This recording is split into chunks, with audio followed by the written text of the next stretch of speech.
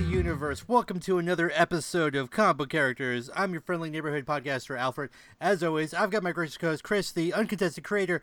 Gossidis! Oh, what's up, man? Soundy as Soundy. And don't get it twisted. This is flowers for Algernon. I'm convinced. My son has let me down multiple times. I'm just waiting for it. I'm just waiting for it to go sideways. Beautiful, Soundy. Oh, he's so ready. You know, he's pumped just like we are because, oh man, do we have a lot to cover in this episode. This is our San Diego Comic-Con episode. We're gonna cover all the big news that came out of San Diego this year. A lot of the trailers, Shazam, Aquaman, Teen Titans, the TV show, I guess, Glass, Godzilla, Predator. We're going to cover the Teen Titans Go, the movie review. We're going to do that. There's so many things. The Fox merger, the Fox Disney merger is going to happen. We're going to talk about that. We've got stuff on the publishing side. For reals, we have two different topics about the publishing side of comic books. It is happening. Are you serious? Yeah. We've got animated film news. We have casting corner. It's just my God. So much. Let's get rolling. Yes, Toby. We're all excited. But let's you know what? Let's start this particular episode with a callback. We did our first ever emergency podcast. We actually brought in OG original co-host Ignacio. Came in, we did a 3-man pod. Loved doing that, by the way. We did a little 35-40 minute thing. If you haven't heard it, hit it up on SoundCloud and iTunes. While you're there, go ahead and give us a review. 5 stars, please. But we talked about the firing of James Gunn by Disney, and since knee-jerk reaction. Yeah. Since then, the primary cast of Guardians has come together. And they wrote a letter in response to this firing. And Chris, I believe you do have it there. Right here. All right. So for listeners out there that haven't had a chance to read the letter, peruse it, we did post it up on our Facebook page over at facebook.com/KneelBeforePod, or just simply search Comic Book Characters and you'll find us. But we posted it up there. But we're going to go ahead and Chris is going to read that real quick. Yep. And then we'll give our thoughts. It's going to be the Audible version. Proud sponsor of the podcast. There we go. We'll get them one of these days. Jeff Bezos has got money to throw, for sure. He's not paying any taxes anyway, so let's... Anyway. You realize if Bezos gives us money, that means he owns us. I mean, it's fine. No, us, like our corporeal selves. That's also okay. Okay, all right. All right, as long as we're on board. Same page, man. You just remember what you signed when you came onto the podcast. That was part of the deal. I mean, I remember there was blood involved. Yeah. Which is really weird. Mm-hmm. Okay. That's probably fine. It's fine. It's fine. Thought we're in trouble there. But it's fine. So this is an open letter from the cast of the Guardians of the Galaxy to our fans and friends. We fully support James Gunn. Ooh, strong statement to begin with. We were all shocked by his abrupt firing last week and have intentionally waited these 10 days to respond in order to think, pray, listen, and discuss. In that time, we've been encouraged by the outpouring of support from fans and members of the media who wish to see James reinstated as director of Volume 3, as well as discouraged by those so easily duped into believing the many outlandish conspiracy theories surrounding him. Being in the Guardians of the Galaxy movies has been a great honor in each of our lives. We cannot let this moment pass without expressing love, support, and gratitude for James. We are not here to defend his jokes of many years ago, but rather to share our experience, having spent many years together on set making Guardians of the Galaxy 1 and 2. The character he has shown in the wake of his firing is consistent with the man that he was every day on set, and his apology now and from years ago when he first addressed these remarks, we believe is from the heart, a heart we all know, trust, and love. In casting each of us to help him tell the story of misfits who find redemption, he changed our lives forever. We believe the theme of redemption has never been more relevant than now. Each of us looks forward to working with our friend James again in the future. His story isn't over, not by a long shot. There's little due process in the court of public opinion. James is likely not the last good person to be put on trial. Given the growing political divide in the country, it's safe to say instances like this will continue, although we hope Americans across the political spectrum can ease up on the character assassinations and stop weaponizing mob mentality. It is our hope that it is our hope that what has transpired can serve as an example for all of us to realize the enormous responsibility we have to ourselves and to each other regarding the use of our written words when we etch them in the digital stone. That we as a society may learn from this experience and, in the future, will think twice before we decide what we want to express. And in so learning, perhaps can harness this capability to help and heal instead of hurting each other. Thank you for taking the time to read our words, or have them read to you. The Guardians of the Galaxy, signed by all the principal members. Yep, all of them. Yeah, thank you, Chris, for that. No problem. So, I mean, just a note for note, great response. You know, I don't believe all of the actors are covered by the same agency, like talent agency. In fact, I'm sure that they're not. They also risk, I mean, maybe not, maybe they don't, but the entire cast as a whole, they've got contracts with Disney, right, to do these films, to be in the MCU. So for them to all unite like this and come together and say, hey, you know, you need to reconsider this, and here's why. That's a bit of a step, because in Hollywood, especially in the age, and this isn't a bad thing or anything, but in the age of the Me Too movement, in the age of Hollywood specifically, trying to be more conscientious about all of these things, holding people accountable. Like, again, we talked about it in the emergency pod, but people like Harvey Weinstein, Kevin Spacey, they become pariahs where nobody is defending them, and everybody is clawing over each other to get away. Here we have, with an instance with James Gunn, completely the opposite. All of these, you know, Chris Pratt, you know, Batista, Karen Gillan, these are up and coming, if not well established stars already, and for them to attach themselves more strongly, more firmly to James Gunn in this instance says a lot to me. What are your thoughts on the letter? No, I mean, it was. I think it was really well put together. It was really well thought out. I mean, like I said, they had 10 days to think about that. I know that Zoe Saldana and I think Karen Gillan, then they might have come on like Twitter and said like, "Hey, we need some time to think about it. We'll make an official statement later." I think Chris Pratt also put up some like Bible verse about like not being quick to judgment. Yeah. It's kind of heartwarming. I mean, movies are a business, right? I mean, each individual movie, and even if they're sequels, are a business, and they kind of come together. They're, you know, amassed for a little brief period of time, then they get dispersed, and so it's time to market them again. It's great to see these actors kind of coming together as an actual team. Yeah, like almost like a family. Yeah. Yeah. Yeah, it really does say something to like what they were able to make their narrative kind of carried over to real life. Right. The characters, right? They're these rambunctious upstarts that are, you know, a bit of a mess, and it's all about redemption for the Guardians, and bit of bad, bit of good, and a little bit of both. Right, and that's James Gunn, right? Isn't that who he is? A little bit of bad, maybe earlier in his life and earlier in his career, a little bit of good more recently. You know, a little bit of both. And you know, it's one thing. I talked to Ig off the air after, and we've talked about it too. I really do like how our emergency podcast turned out, but I think we all sort of had the same reaction a couple of days later, which was, I almost feel like we should have spoken a little more out against the knee-jerk reaction of him being fired to begin with. We sort of talked about it in a business sense and why they had to do what they did, but we didn't really talk about the knee-jerk reaction aspect of it.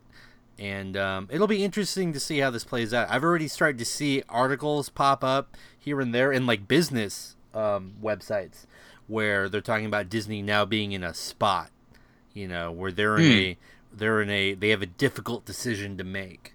Yeah. Well, to me, it kind of read like they made a decision that a lesser company would make, because this is like, you know, somebody who's like completely profit minded. They're Disney. They have no profit. They make profit left and right.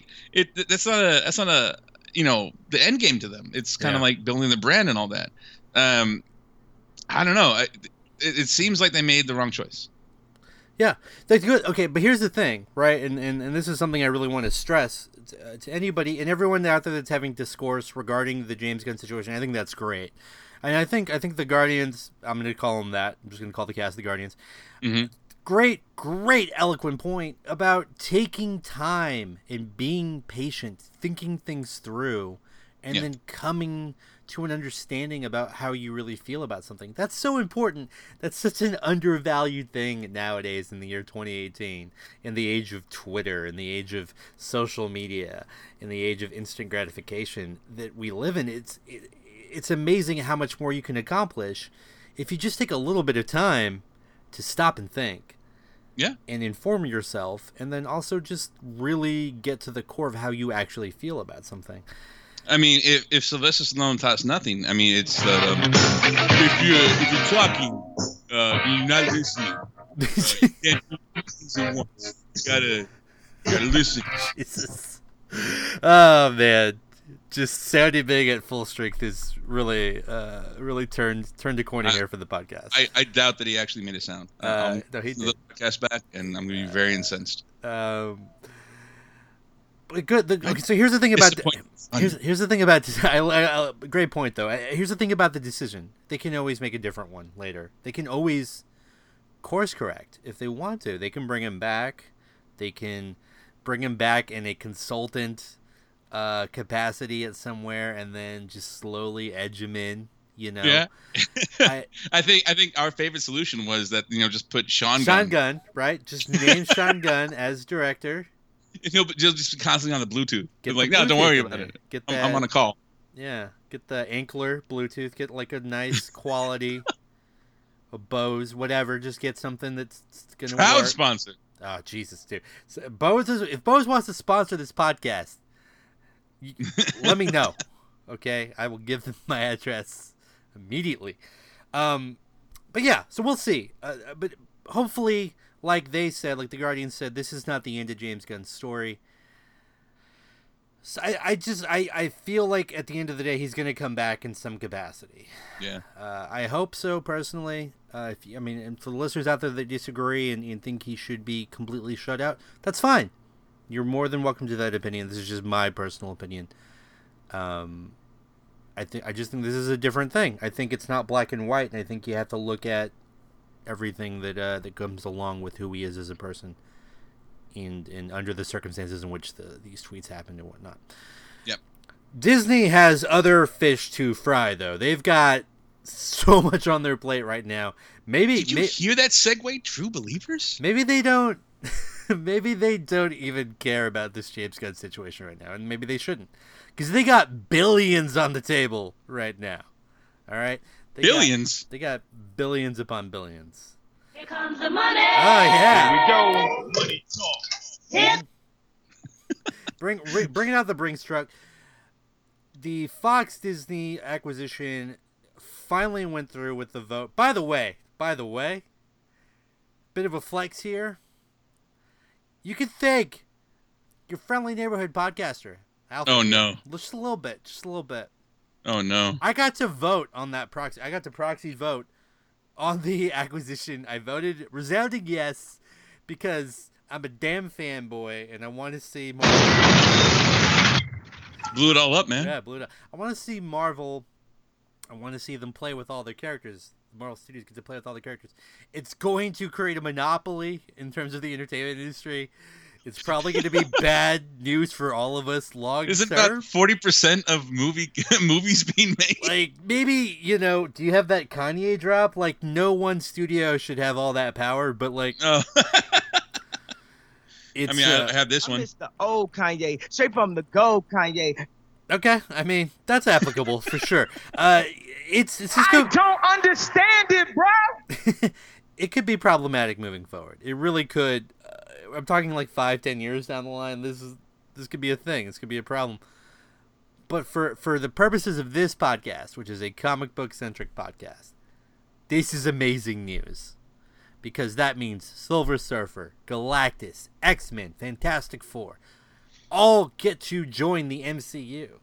It's not if, it's when. These things are going to happen. And that's amazing. Yeah, it's definitely amazing. I hate to Jeff Goldblum it, but it's almost, they were so fascinated with whether or not they could. they didn't stop to think about whether or not they should.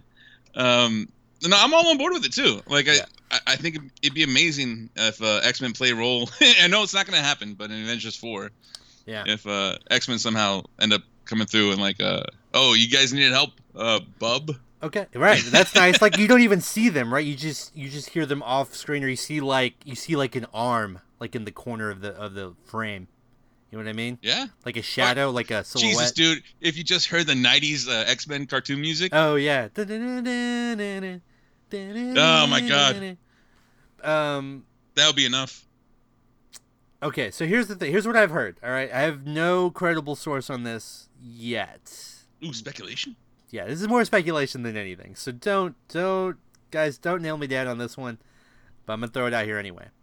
Supposedly that Eternals movie that's going to be happening somewhere down the line, Eternals, that's going to be the vehicle in which they bring up mutants and the mutant genes and all of that stuff. Okay. And that's going to be the segue sort of into X-Men. Now this is a good, I want to say 4 years from now. The two properties that are being bandied about at the moment, coming over first, I guess you could say, into the MCU would be Silver Surfer and Galactus.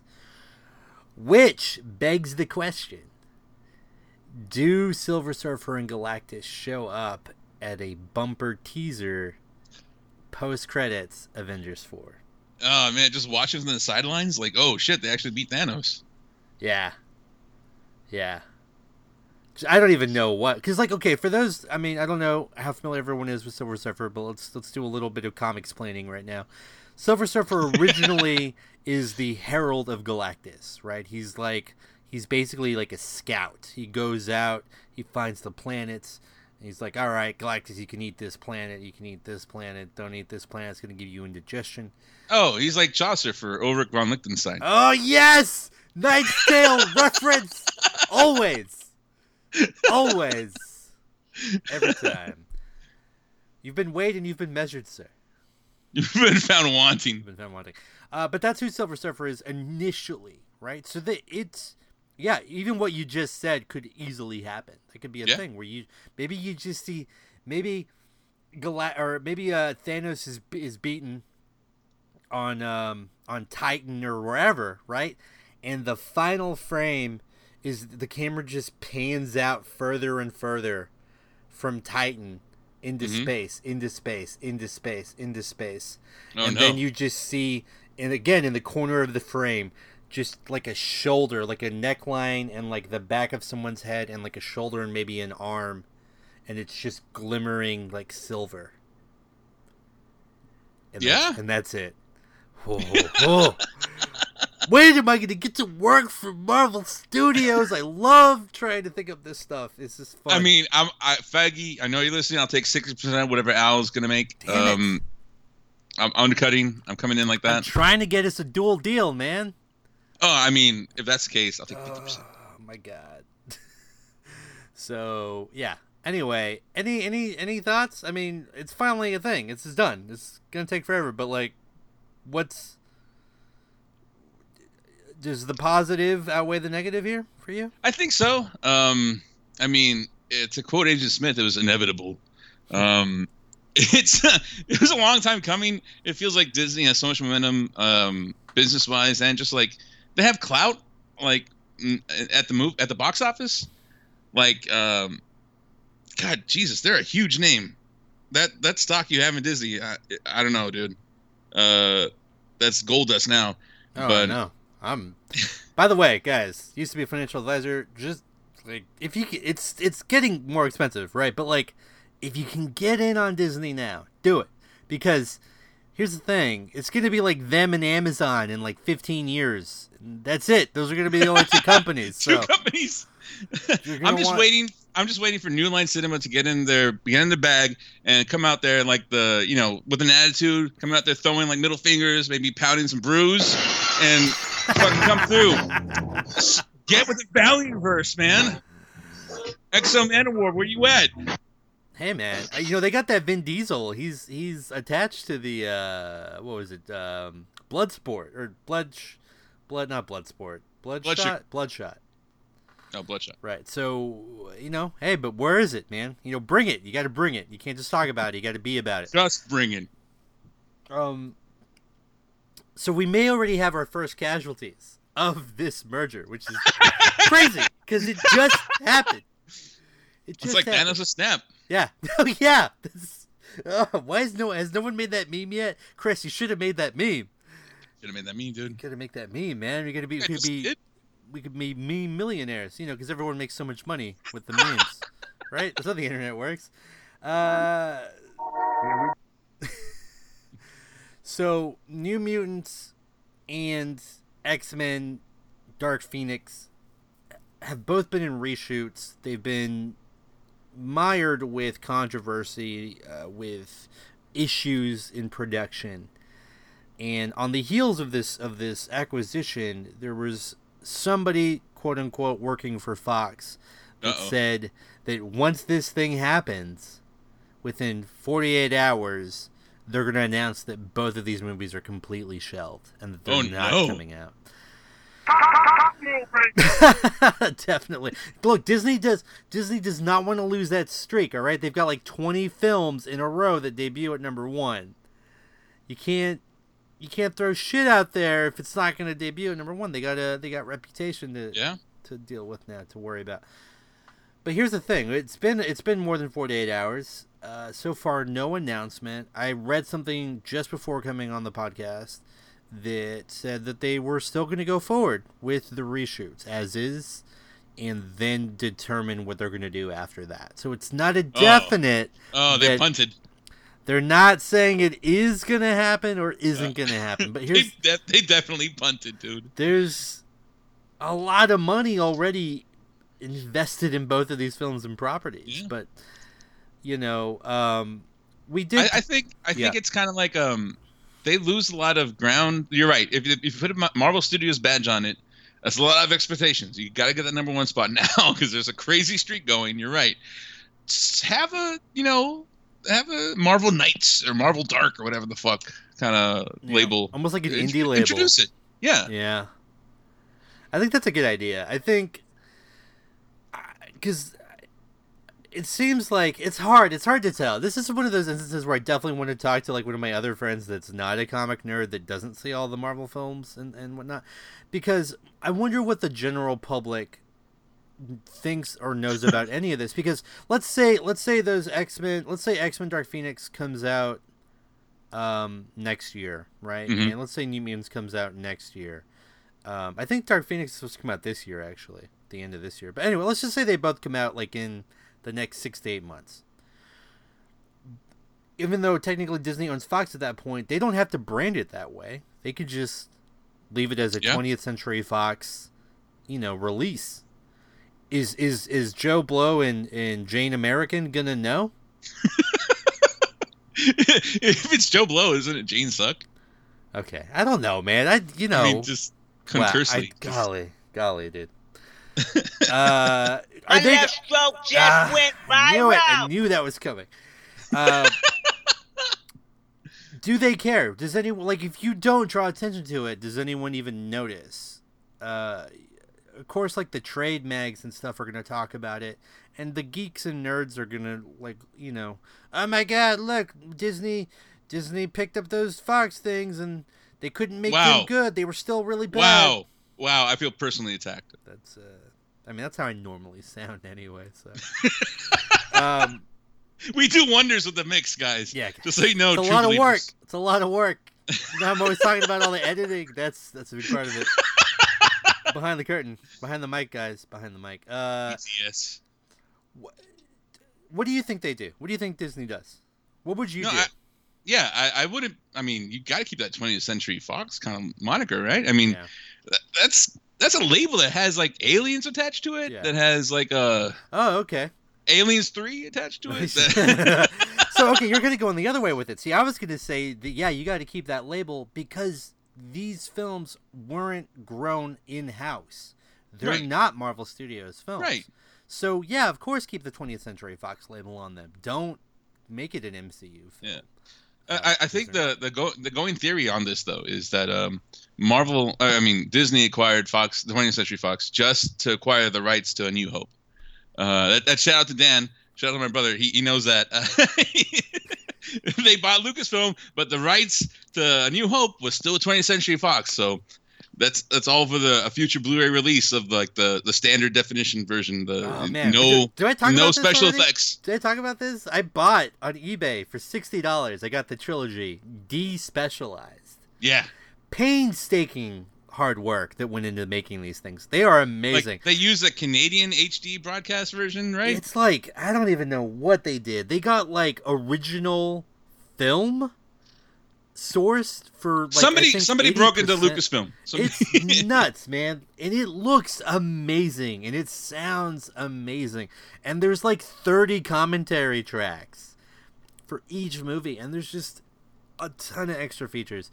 I might actually try to reach out to the group that made these and see if I can either get them to give me like a press release of some sort so I can talk about it more, or I can interview them. Maybe we can get them on the show. Like, cause I don't know if I've ever been this impressed by any fan made anything.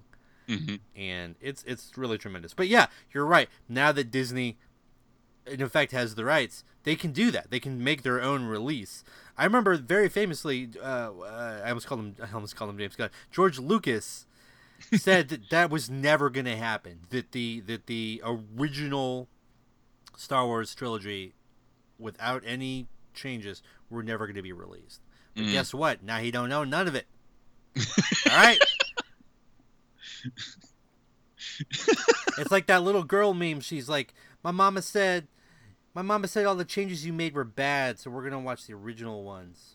Oh, what do you think that when he watches like a Blu-ray release in the future, he'd be like, somebody touch my spaghetti! Jeez. Yeah. I've never heard that before, but yes. No, that meme's dead already. I haven't seen that meme posted in like 6 months. So, topical here at True Believers. All right. But yeah, we'll keep tabs, of course, of the acquisition moving forward, what it means on the movie side, what it means, everywhere else. Yeah, this could be, honestly, they could make an Avengers versus Aliens film if they want. Wow. I'm just like, that just came. All right, who you got? You got 3 Avengers going up against one alien. Okay, wait. First of all, that's not the nature of aliens. Aliens is no, always a lot of them. No. Just one managed to slip through somehow. Okay, but it's like Hawkeye, Black Widow. Xenomorph. Yeah, we got one Xenomorph. How many Avengers equivalent do you think one Xenomorph is? Well, it depends on the Avenger. This is a good question. Is it one Iron Man? Is it a Black Widow? I think one Iron Man could take out one Xenomorph. I don't know that one Black Widow or one Hawkeye or one Falcon could necessarily take out a Xenomorph. This is a topic for a future episode. We will definitely get back at this. Also, listeners out there, let us know, who do you want to hear, or I'm sorry, who do you want to see in this hypothetical 20th Century Fox property meshing in with the MCU? Free for all. Like, what do you guys want to see? We'll definitely talk about that in a future episode. That's too juicy. It's too good. You know what else is too good? Uh-oh. Ghost Spider. No. Oh, that's where it went. Okay. Ghost Spider, yeah. That's the sound of Freddy getting excited. I am so excited. So for those that don't know, a little more comic explaining about to happen. Wow, there's a lot. You're not done. You're not done. There's a lot more still happening. Ghost Spider is the new branded name for Spider-Gwen. So, we talked about this before, where it seemed like they were canceling Spider-Gwen, they were canceling Miles Morales Spider-Man. It's like, oh no, what's happening? Like, all my favorite stuff, it's going away. It's been Thanos snapped right out of existence. But now, not only is Gwen coming back, she's coming back with a new moniker, a new nickname, new superhero code name. I think they're bringing her into the Marvel Universe proper. Wow. So that's going to open up a ton of narrative, of stories that you could tell. That's going to be really cool.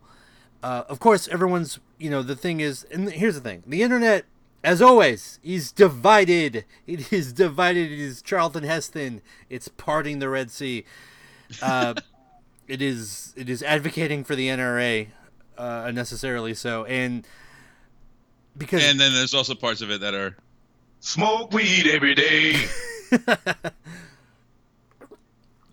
look, the internet is undefeated. So Ghost Spider, people are divided. Is this a good name or is this a bad name? A lot of people don't like it. A lot of people see why it might be necessary. Because she's going to be in this Marvel Uprising animated show. She's going to have her own comic again. She's going to mingle and interlock. whoa. Whoa. I was trying to throw a Blade Runner at you there. Whoa. Marvel Knights. Yeah, but like she's gonna be out there, so you can't be calling her Spider-Gwen because then like you're tipping your hand a bit. Like, okay, well now I just need to find. Let's see, that definitely looks like a female. All right, so female. You know, maybe about this height, this weight, and named Gwen. So let's just start looking for Gwens, everybody. Are there any Gwens that miss their classes or work a lot just at the drop of a hat? Do they look really tired and sleepy all the time? That's probably Spider-Gwen then. You found her. Realistically though, she's kind of dead in that universe. So shouldn't she still be Spider-Gwen? I guess no one would think that she was Gwen Stacy. Yeah, Right, I mean but, like... the kind of resulted in a. I don't know. Oh, sorry to stay on track. But yeah, I get the name change. I do personally like Spider-Gwen more. I think Ghost Spider sounds a little weird, but I get why they had to change it. And, They do kind of keep the initials. right, the Gwen Stacy G-esque Yeah. Spider. What are your thoughts? I mean, you're not as you know, like aggressively attached to it as I am. So Yeah, I mean she's not a Runaways character, I guess. So I'm not aggressively attached to it like you are. I think that it would have been better if they named her Spider-Woman. oh god, that again. Yeah, Oh, Spider-Woman. I don't like it. It's so wrong. Oh. Oh. Oh. What you say? Like, no joke. I'm being totally serious here. My mouth Yeah. just got so dry. Spider-Woman. Oh, stop. I mean, it begins and ends woman. Like you can make it with Spider-Gwen. No. You know what? The only way I would accept Spider-Woman is if Marvel did a what if we changed Spider-Gwen's name to Spider-Woman. Oh no! Comic book. That's another segue. True Believers. So, we told you we're going to bring you some publishing news. We already did it with the Ghost Spider thing. We're hitting you with a combo. 1-2 combo. Marvel's bringing back What If. What If. So, What If is a comic book series that originally started in the 70s and has had different iterations over the years. But what it is basically they had Marvel writers, new artists and writers, instead of giving them like a main character or a title character, they would give them like one issue to tell a story, to see if they had the chops to, you know, kind of do this in the industry. And they would do like, you know, what if Wolverine joined the Avengers, or what if the Avengers never found Captain America? Ooh. You know, so what would have happened? And they're usually like 1 or maybe 2-part comic stories, 2-issue stories. And they're really cool. There's a lot of great stuff. And they really paid off. They were sort of like the first comic fan service, because the more you were into reading whatever was actually going on in the comic books, the more you got all of the changes that happened in these what ifs. Mm-hmm. And so they're coming back with a limited series. The first issue is going to feature Spider-Man, I think basically becoming the Punisher. Yeah. So Oh shit! Oh my god! I'm so immediately in. that's pretty nuts. And my question is like, are we talking like adult Spider-Man, or is it like teenage Spider-Man? Like, what is? There's a lot of questions, and I don't see how this doesn't take off. I think it's gonna be great. What are Is your it just thoughts? Spider-Man not giving a shit about killing people anymore? maybe. Everybody gets the Gwen Stacy treatment. Ooh. I mean, I guess, yeah. I don't think Bonesaw will be ready if Peter's packing a couple of 9s, you know, like... That's amazing! Holy shit! Oh, and Uncle Ben's still alive somehow. He's like, he's not mad at him, champ. He's just disappointed. Oh wow, yeah. So that's pretty cool. We'll definitely. I think for those listeners that have been with us for a while, we do randomly try to pick out certain issues of things, and we both will read them. That way, we can give like a review or thoughts. I think this is definitely one that we're gonna do. That for with the Marvel What If whenever that pops. I mean, out. not for nothing. We do frequent our local comic book shops. So yeah, we do. We are supporting the publishing side too. We do. But yeah, so when that issue comes out, I think it's pretty safe to say that we're definitely gonna take a look at it and give you guys our thoughts and see what happens. Man, do you think it'll go as crazy as Neil Gaiman's kind of like whatever happened to the Caped Crusader? Yeah, well, see, and that's a great story. DC does what's called Elseworlds, right? Which is their version of What If. It's like these kind of offshoot, one-off, one-shot stories where they do these really cool things. Like even Flashpoint, in a way, was a bit of a What If. The Neil Gaiman thing was great. I don't know if they'll go that far. They should. It also depends on what talent they get, because like I said before, occasionally they would get some of the main writers at the time, like a Chris Claremont. I think Frank Miller might have done one or two of them. So they did get some of the heavy hitters to do issues, but predominantly it was for artists and writers that weren't as well known, to kind of play around a little bit. Anything that can inject a little bit of fun into the publishing side, I think this will do. Definitely needs to happen. Yeah. All right. Well, okay. I have no segue for this, but we did say we're going to talk about this, and I know you guys are thinking, you listeners out there are like, okay, wait, guys, they all haven't even talked about San Diego Comic-Con. It's like it didn't even happen. It's like a thing, that you didn't even pay attention to. Well, we did. Okay, but we're not there yet. We're not there yet. We still. That's a heavy accusation. Calm down. Slow the roll. You can't handle the truth. Oh shit! No. Can't stop, won't stop. Oh. I don't know, Lucio. That's okay. We still have to cover a movie that I think at least 5 million people saw. If I did my math correctly. It's a lot of people. It's a good amount of people. I'm of course. Tickets cost more than $2, dude. Oh no, you're right. My math is way off. A movie that at least 1 million people saw.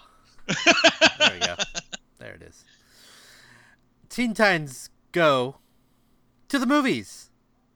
That came out recently this past weekend. And guess what? We both saw it.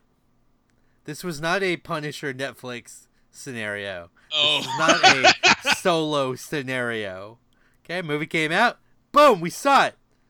Like a couple of real go-getters. Huh? Like a couple of guys that like talking about comic stuff on a podcast. And we're gonna do it. We're gonna do it real good. Like a that. little professionalism, man. Come on. Real profesh. So we saw the movie. Chris. Yeah. Flashback versus Teen Titans Go to the movies. What happened in Teen Titans Go to the movies from the perspective of Jade Wilson? Oh, Jesus. Okay. I was like, please don't make me do a rap song. Please don't make me do a rap song. All right. Good. Jade Wilson. I think I can do that. By the way, spoilers, because we're not going to not spoil this. Yeah. You knew what it was when you signed up. Come on. Got spoilers aplenty here. Jade Wilson, she's got a bunch of movie-making potential. Yeah. She's a Zack Snyder in this universe. She makes all the superhero movies, but she makes them well. She has not Zack Snyder. All right, no, continue. Where you at, Junkie XL? Fuck you. Oh no. All right, continue. Shots fired. Anybody can get it. There's my shots. Anyway, she actually has the superheroes themselves play themselves in the movies. It's win-win. It's a low overhead. Pass the savings on to you, the viewing public. Yeah, they don't have to pay for that production. Some little upstart Robin wants to make a movie about himself. Yeah. Okay, I mean, maybe after Alfred, the butler. Oh, yeah, definitely gonna talk about that. Yeah. maybe after the car gets the movie. What about the belt? The utility belt. I forgot about the utility belt. The utility belt comes in clutch. Batman wouldn't have survived the 60s if it wasn't for that utility belt. That's true. So best recognized. Robin, I mean, there's like 4 or 5 of them. How many of them are there? Is he hit a prime number yet? Anyway, if you get a major villain, if you get somebody, an arch nemesis, then maybe you can be movie with star potential. Enter Slade. That's Deathstroke. It's the comic book readers, but Slade is the kid-friendly version. Yeah, Deadpool. Pretty much. He's got 2 katanas. He wears a mask. He came first, though. Deadpool should be calling himself Slade or Deathstroke. I mean, Deadpool's just a considerate lover. I guess Slade did come first. You're right. Anyway, through a bunch of like resets and songs and stuff and dream sequences, the Teen Titans actually do manage to make an impression on Jade Wilson, and she does offer Robin his own movie, as long as the other Teen Titans kind of fuck off and do go do something else. Stop bothering us. It's just me and Robin. Turns out Slade again. Slade is all part of his mind manipulation to try and get. I had a lot more fun in this movie than I thought I would. Look, guys, if y'all are wondering why we're like losing our shit, you gotta see this movie. It's insane. It's insane. It's a lot of good times. We are not the overselling this movie. Nice. Got that Star Power syntax down. Just gave me some mustard. Booyah. Yeah. Slade seems to have won. He's got the MacGuffin thing that they kind of self-reference at the beginning of the movie. Yeah. He's going to take over the world by blasting this Robin movie out to everybody, hypnotizing them, kind of like Jim Carrey's Riddler. Is that? It's the same thing. But the other Teen Titans, they made a movie. That's a callback. They made a whole movie about Robin. They wanted him. They love him so much. They want to give him his own movie. They made a VHS tape, which is kind of like it's a stretch. That might be the most improbable thing in this movie. Yeah, they would have made like a YouTube video or something, right? Yeah, for real. They would have shot on their iPhone or on Cyborg's Eye. Come on. But they're able to get him out of his own mind control and have Robin team up with him. They beat Slade. And it turns out we were watching the Teen Titans Go to the movie all along. So Bob's your uncle. Yeah. Roll the credits. Get a ton of cameos from all the other superheroes. Not like necessarily like voices or anything, but like we get a lot of. There's Jonah Hex. Jonah Hex is there. Challengers of the Unknown that we'll touch on in a bit. There's the Atom, like basically shitty Ant-Man. There's Hawkman. Is that his name? Yeah, Hawkman. Hawkman eating fish like a hawk would. Yeah, like perched like a hawk. Like just, yeah. We get to see the unfilmed sequel to Dawn of Justice. Oh yeah. Golly, there's so much, and least we forget maybe the best thing about the movie, the post-credit sequence. I'm just gonna stop there. Chris, tell the listeners about the post-credit sequence, please. Oh, Jesus Christ, dude. Imagine a world. So mid-credit sequence is actually what I'm interested in. I guess it's mid-credit, yeah. It's like this, there's credits rolling, but then the screen kind of crackles. There's digital kind of like I guess interference going on. Yeah. And then it's Robin's voice, and he's like, "Hello, can you hear us?" or something like that. And then he goes like, "I think we found a way back." And then you see the Teen Titans from the original Cartoon Network series, and all their character kind of like, it's fully them. There's not Teen Titans Go. It's just the Teen Titans. They're back, baby. They found a way back if you go see this movie. So fucking go see this movie. Right. So that is true. Like, apparently they threw that in there. And if this movie does well enough, by the way, first weekend, 10 million, not bad. They were, I think, hoping for 14 million. So just a little under. The budget was 10. So I figure Like, if they could get 20 to 25 total for its full run, I think we're a go. I think they do it. So, even though MoviePass is shit in the bed right now. Oh, dude, you broke it! I did break it. You! I know. Sorry, everyone. We knew this was going to happen, but honestly. Okay, you're gonna. Yeah. I already signed up for the Cinemea membership. Jesus, dude. By the way, anyone out there who's a MoviePass member, look at Cinemea. You might want to sign up before MoviePass completely shuts down, because then Cinemea is going to lose a competitor and they're going to jack their prices up. So you get in now, you get the cheaper price. It's $13.99. Why am I doing this for free?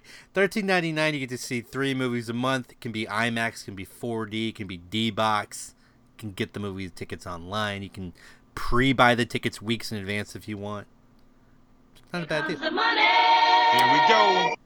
Hit me up, Cinemea, if you want to sponsor our show. That's all they do. I can do that. Is that the third sponsor of the podcast today? It's a long episode. We need them sponsor dollars. But yeah, so yeah, if everyone sees this movie, if people just go and see it, it looks like they're going to make the show. They're going to do a 6th season of the show. Yeah. And it'd be so good. I mean, that's my gripe going in. I'm on record as like saying hell no, fuck no, fuck that. I'm not going to go see Teen Titans Go to the movies, but I had a lot more fun than I thought I would. Yeah. There's a lot of songs in it too. The character designs are definitely different. They're like kind of super deformed if you're up with the anime speak. Like a Dexter's Lab sort of. Yeah. Like a Powerpuff Girls kind of. It ends up looking clean. They definitely do switch up the animation styles. There's like a dream sequence that Robin has where it's really kind of cool. like, so they had fun with it. They were able to do a lot more stuff with it. Maybe that's why they switched the designs in the first place. The original designs were kind of anime inspired, I thought, and that's why I kind of gravitated toward it to begin with. Yeah. It's really intriguing. Like I hope they're able to get some momentum off this to go and make another season of the original Teen Titans. All right, so let's take a second here to talk about you just kind of just nailed down a bunch of the stuff, but like some of the things we really like. So this actually has like a pretty interesting cast. Beyond having the actual original Teen Titans / Teen Titans Go voice actors for all of the characters, you bring in a Nicolas Cage as Superman. You get a Jimmy Kimmel as Batman. What? You get Patton Oswalt as the Atom. You get a Will Wheaton as the Flash. So, they peppered in a few people, here and there. It's a pretty good time. One thing I absolutely did not like, and this was probably very intentional, is they draw a lot of attention to Robin's hands being very small.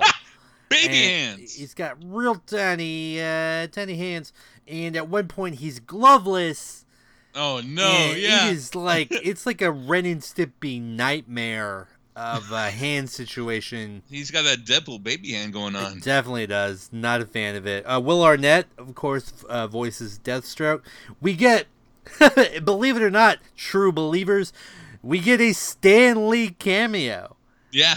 At first, he's just kind of in the background being, like, you can see him for sure, and he's being a little bit obnoxious. And you're like, oh, wow, they drew Stan Lee. That's really funny. And then he talks. And then he talks some more, and then he talks some more. Wait a minute, this is a DC film. And so that was really nice. I like that. Of course, the mid-credit sequence is amazing. Mm-hmm. Was there another thing after that? The only other thing, like when the credits stopped rolling, was another kind of callback to the Challengers of the Unknown. Oh, being kind of like stuck in the void. They're still in the void. Yeah. to begin at the beginning of the movie, like there's a screening for a new Batman movie going on. Guardians of the Unknown are taking up 4 seats, and the Teen Titans want to, or Challengers of the Unknown. Challengers of the Unknown. They're taking up some seats. The Teen Titans want to get some seats, so they kind of like Raven, kind of like portals them to the void, right. And so they stay for the rest of the movie. Yeah, I guess they don't get out. That's fine. So let's take a little quick sidestep. Let's do some more comic explaining with the Challengers of the Unknown. It was originally created by Jack Kirby, so just think about like what his aesthetic is in terms of their design and look. But they're essentially a mash If you use something a little more contemporary, the X-Files was something back in the 50s and 60s, which was Hanna-Barbera's Johnny Quest. They were an adventure team. They dealt with supernatural things, with sci-fi tropes. At one point, I think they fight like super intelligent dinosaur type creatures. They did a lot of stuff. They recently brought them back in the New 52, and they did something really interesting. They made them essentially reality television stars on a superhero competition show.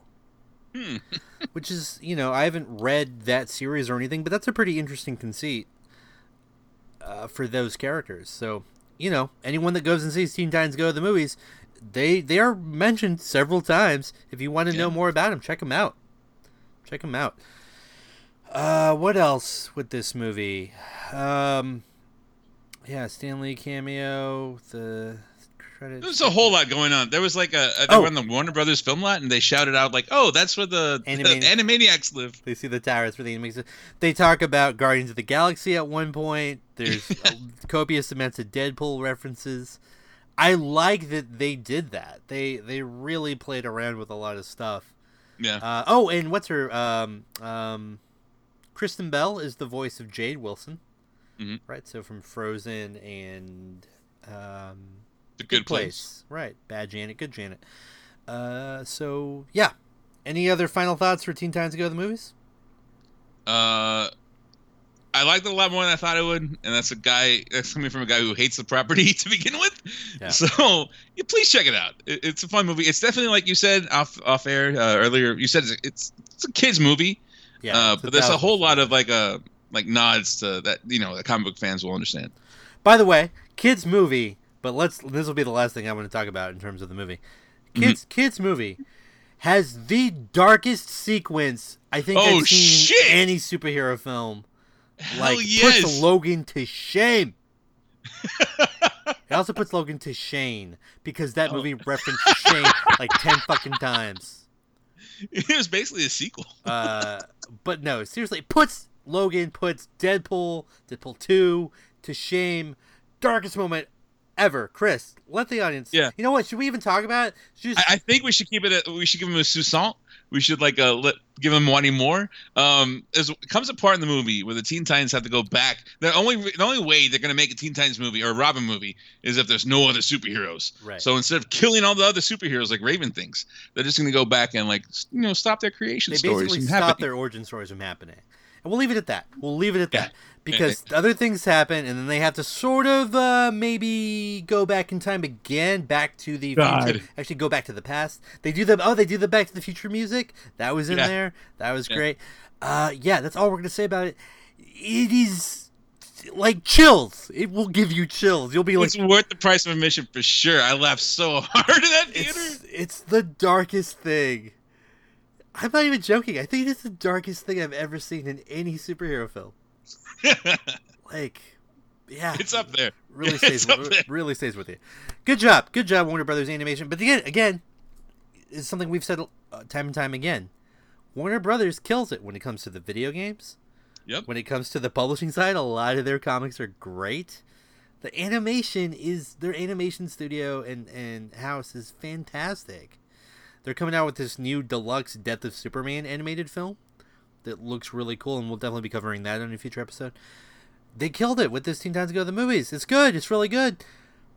Can we just take some of that magic and talent and just sprinkle it into their live action stuff?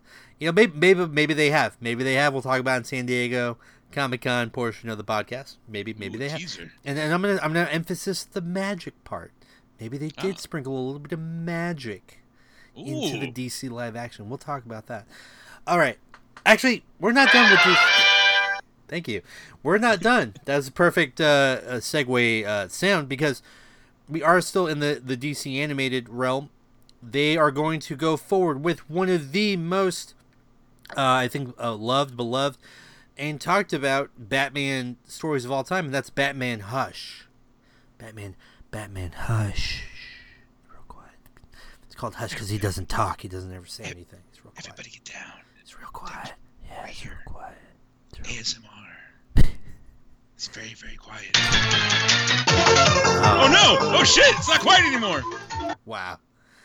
What if what if Batman had to face a villain that was essentially like a J-pop star, like a K-pop star? Just what is that? What does that look like? Dude, a total reimagining of Ra's al Ghul. Yeah. Okay. Well, we'll get to that. We'll get that to another video. Batman Hush, though, written by Jeff. Is it written by Jeff Loeb? I think so. Okay. Wow, I might be wrong about this, but I'm pretty sure it's written by Jeff Loeb. Art by Jim Lee, and essentially it's a new villainous character in the Batman Rogues Gallery, and you get cameo appearances by Superman. You get some appearances by some of the Justice League. You get the greatest hits of Batman villains.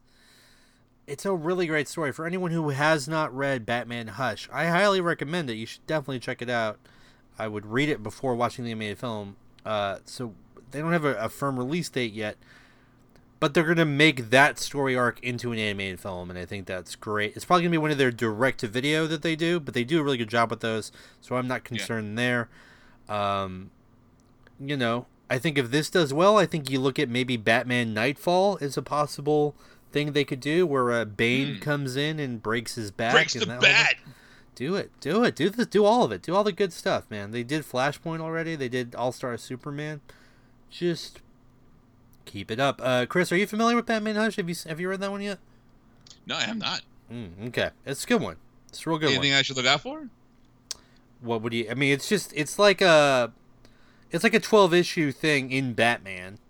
The story, but you can buy it in trade paperback. So I would. Yeah. That's definitely the way to read it. The art is fantastic. It literally has some of the best, like, Batman splash pages I've ever seen. Yeah. I will add it to the backlog. Oh yeah, that thing. the piles, the multiple piles of yeah. Yeah, no, it's not piles anymore. It was up to about 4 piles spread across my desk and my table, but one short box now. Okay, that's the beginning. That's where it starts. Oh no, that's where the fever. The madness. The fever. I don't know. I don't remember what he says after that.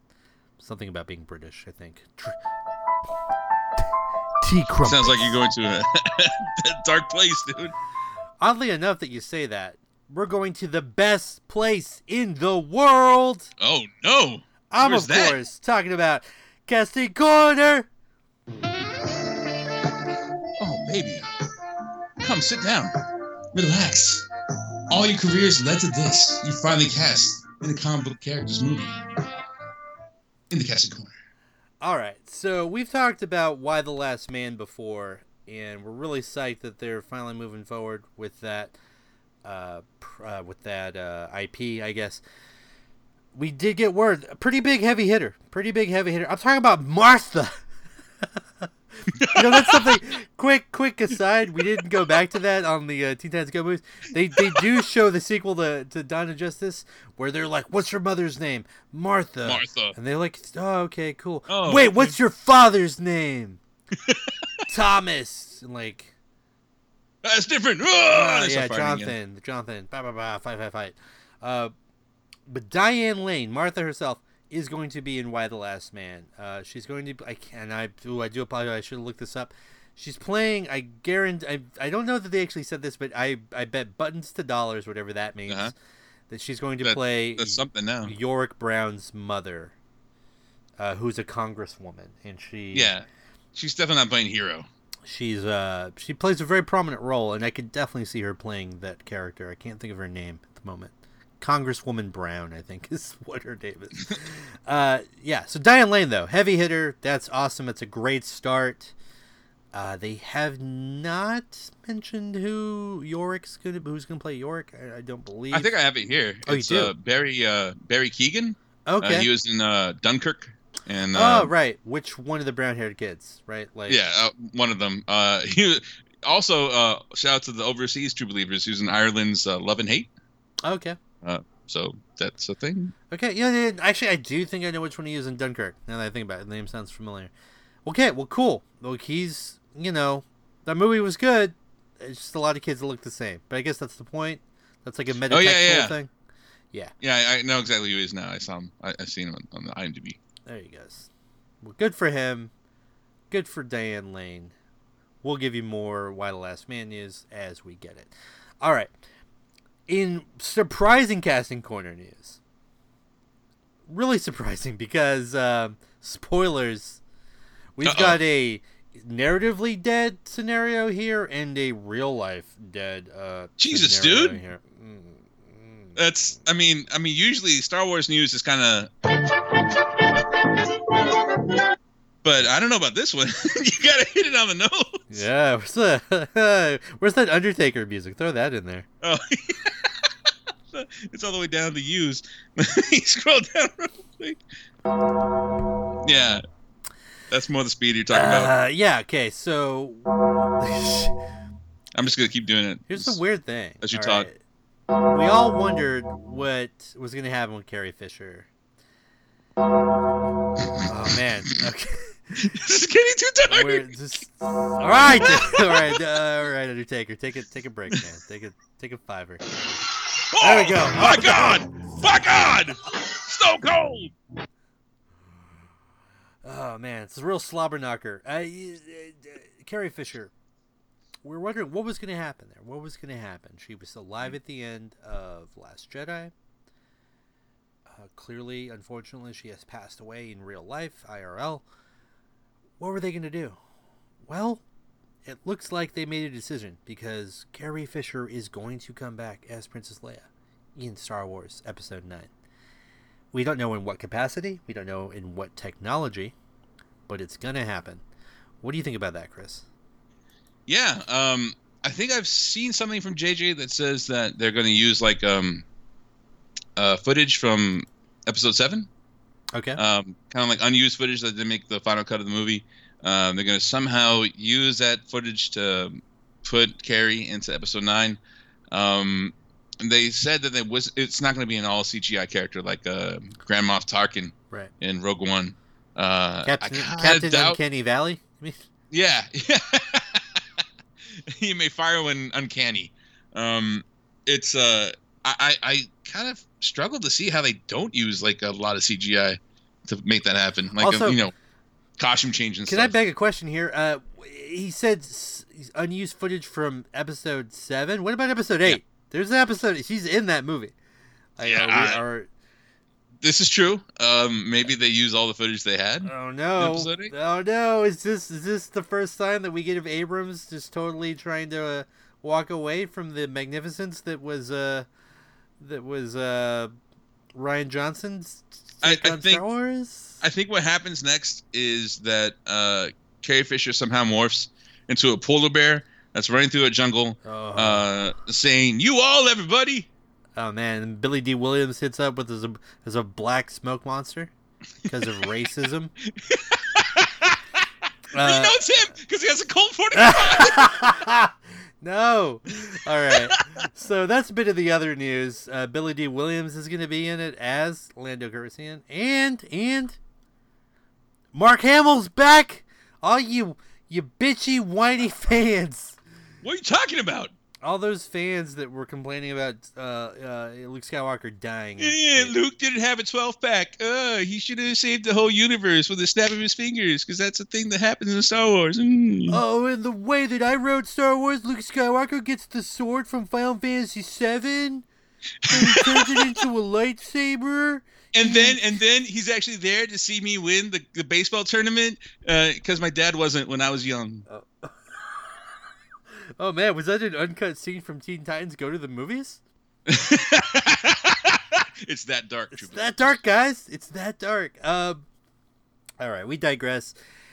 Okay, again, fans, it's fine. You can have a different opinion from us. You can be wrong. It's fine. It's no big deal. You can be wrong. It's fine. Cool to be wrong. Yeah, but how are you gonna learn if you're not wrong? Mark Hamill's coming back. Is he gonna be a Force ghost? Probably. I mean, almost assuredly so. But who knows? It's cool though. I love Mark Hamill. He's awesome. Here's the other thing, and maybe it's just the money. Maybe they just give him a ton of money. But people are like, well, Mark Hamill wasn't happy, about the way they treated his character, Luke Skywalker, in The Last Jedi. that's he was not happy about it. He's written off Star Wars forever. Yeah, he's written Star Wars off forever, or until the next one. Yeah, dude.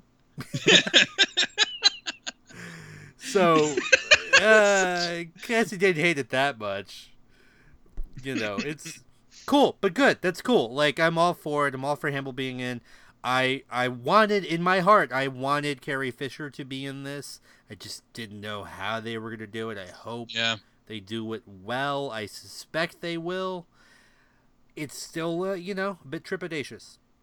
Yeah, I mean, the best you can hope is that they'll have some tact and they won't go like I mean, they definitely have Billy, I think is their daughter's name. They definitely have her blessing. So yeah, they've consulted with the family. They have consulted with the family, and maybe we don't know this, but maybe behind the scenes the family was pushing for this. Maybe it's something the family really wanted. It's a nice memoriam. It's a thing the fans want. I think most people want it. They just want it done well. Yeah. It's like all us DC fans just waiting for a good live action film. We want it. We just want it to be good. And Billy D. Williams, I think, is going to be great. You could just throw a bunch of old makeup on Donald Glover, and I'd be in on that too. I mean, do whatever you want. He's good. The other thing, and this is what I think is something very important to take as we get out of Casting Corner. This is going to be the last iteration of Star Wars in the Skywalker saga. Yep. This is going to close it out, folks.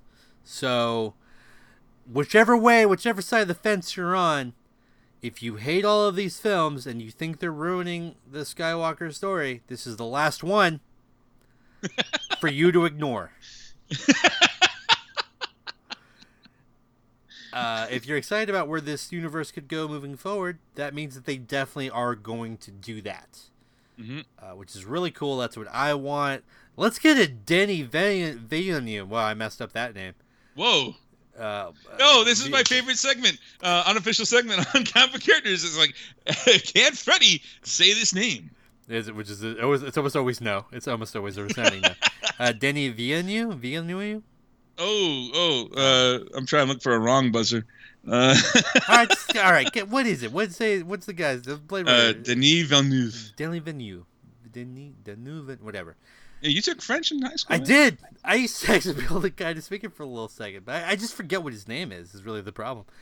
Denis Croquembouche. Denis Pamplemousse. Denis Champs-Élysées. Denis Le Petit Prince.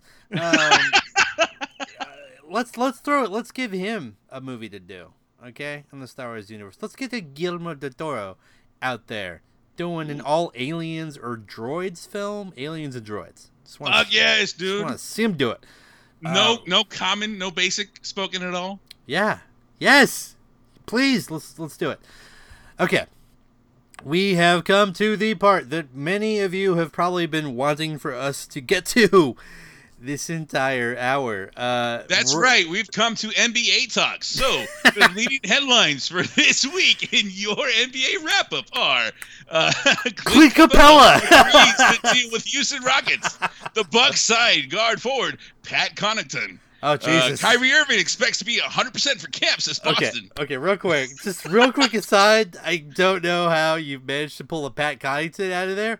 But I used to do... Okay, so here's the thing. This has nothing to do with CBC. Sorry, guys. Just do real quick.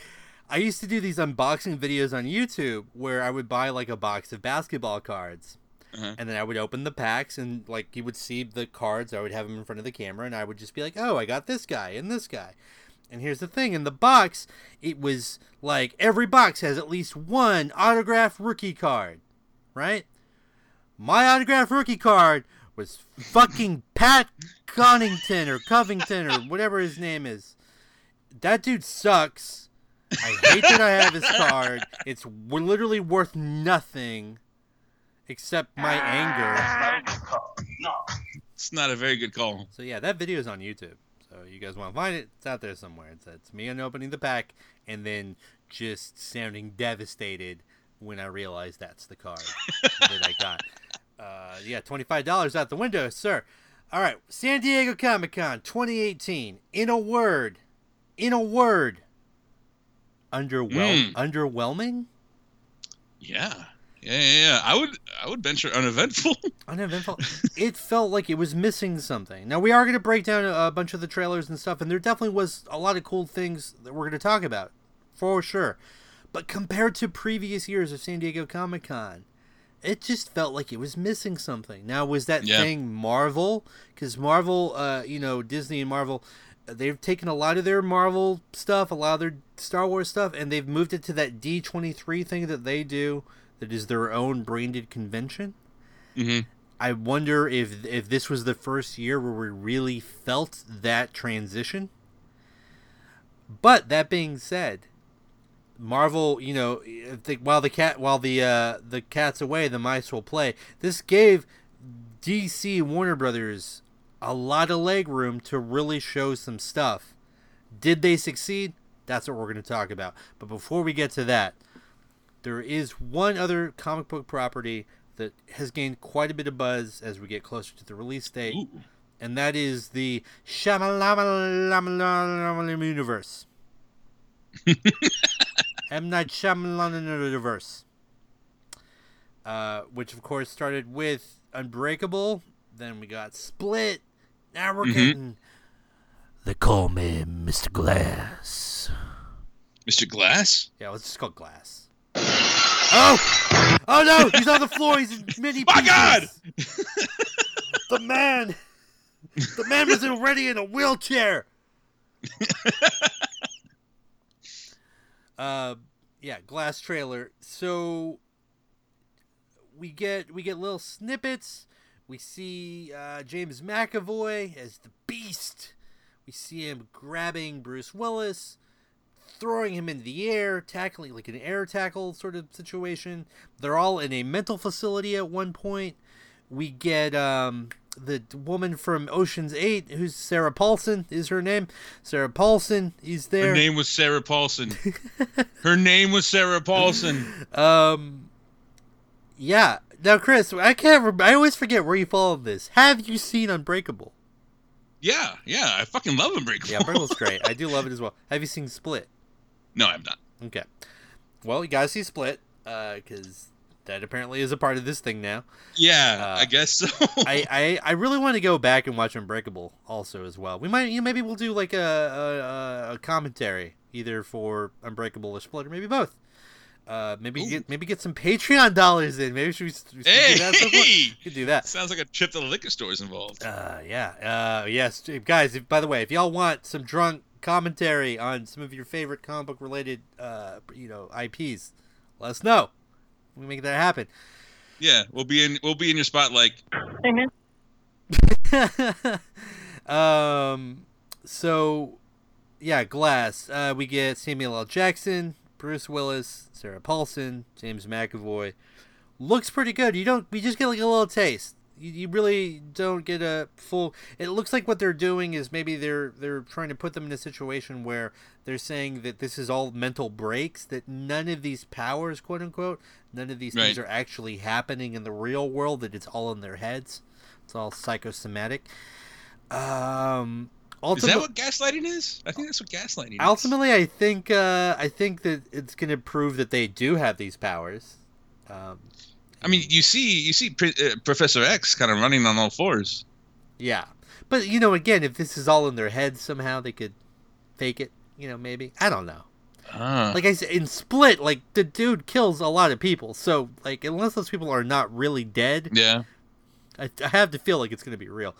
But here's the cool thing about Glass, is that it's getting all this buzz and a lot of positive reaction for a film that doesn't have the gravitas of the Marvel Cinematic Universe, that doesn't have the panache of the DC lore and history. Mm-hmm. But yet it's still getting a lot of buzz. So, more power to them. And it's something I'm definitely looking forward to. Are you looking forward to Glass? Actually, I am. Yeah. I kind of like to rag on. I like dunking on M. Night Shyamalan is a favorite pastime of mine. Just like fucking The Village, fucking The Happening. Are you for fucking real? But at his core, I think he likes storytelling, And you can't fault a person for that because it's like humans' only magic trick that actually works. So from that standpoint, I really like whenever new IPs, whenever new narratives kind of come into the fold. So yeah, I want to see what he's got with Glass because I think Unbreakable, that was his lane. He should have maybe stayed in that kind of like that form of magical realism, kind of, not with the whole fucking Paul Giamatti fucking a mermaid in the pool. Oh yeah, I forgot about that movie. You know, Ig has, I can't recall what it is exactly. Next time we get him on the pod, maybe we can get him to bring it up for whatever reason. He has a hilarious story about his brother Rodeo going to see that movie and having the worst experience. I cannot recall what the specifics were, but I know it's hilarious and entertaining. So hopefully we get that. We'll get that in a future episode as well. So that's probably the one kind of on its island, property in terms of San Diego Comic-Con. Mm-hmm. Of course, Warner Brothers, again, was in there in full effect, but not just on the comic side, not just on the DC side. Oh, no? They're bringing some heat on the monster side, in terms of, maybe some more sci-fi sort of kind of side. And for that, we have a special guest, Jay Alexis, to get in on Godzilla King of Monsters and the Predator. All right, now the time to talk about some of the, I would say maybe hits and or miss with the Warner Brothers panel contingent in San Diego Comic-Con. We're going to hit 2 trailers, and we've got a special guest on the show right now for us, Jay Alexis from Jay Alexis Productions. Yes, Jay, are you there? Hey, what's up? Awesome. Now, Jay, I know, and Chris, I already know that you're there. I don't know why I'm asking again, but... See how it is, man. Record scratch. Okay, no, it's fine. I mean, but you were just there. I wouldn't expect you to disappear. This isn't Ant-Man and the Wasp.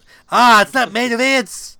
It's not Main Events and the Wasp with Ghost. But all right, Jay. Here's the thing. If I don't know if people know this about you, you are a huge. Like honestly, personally, I think you're the biggest like horror monster movie aficionado that I personally know.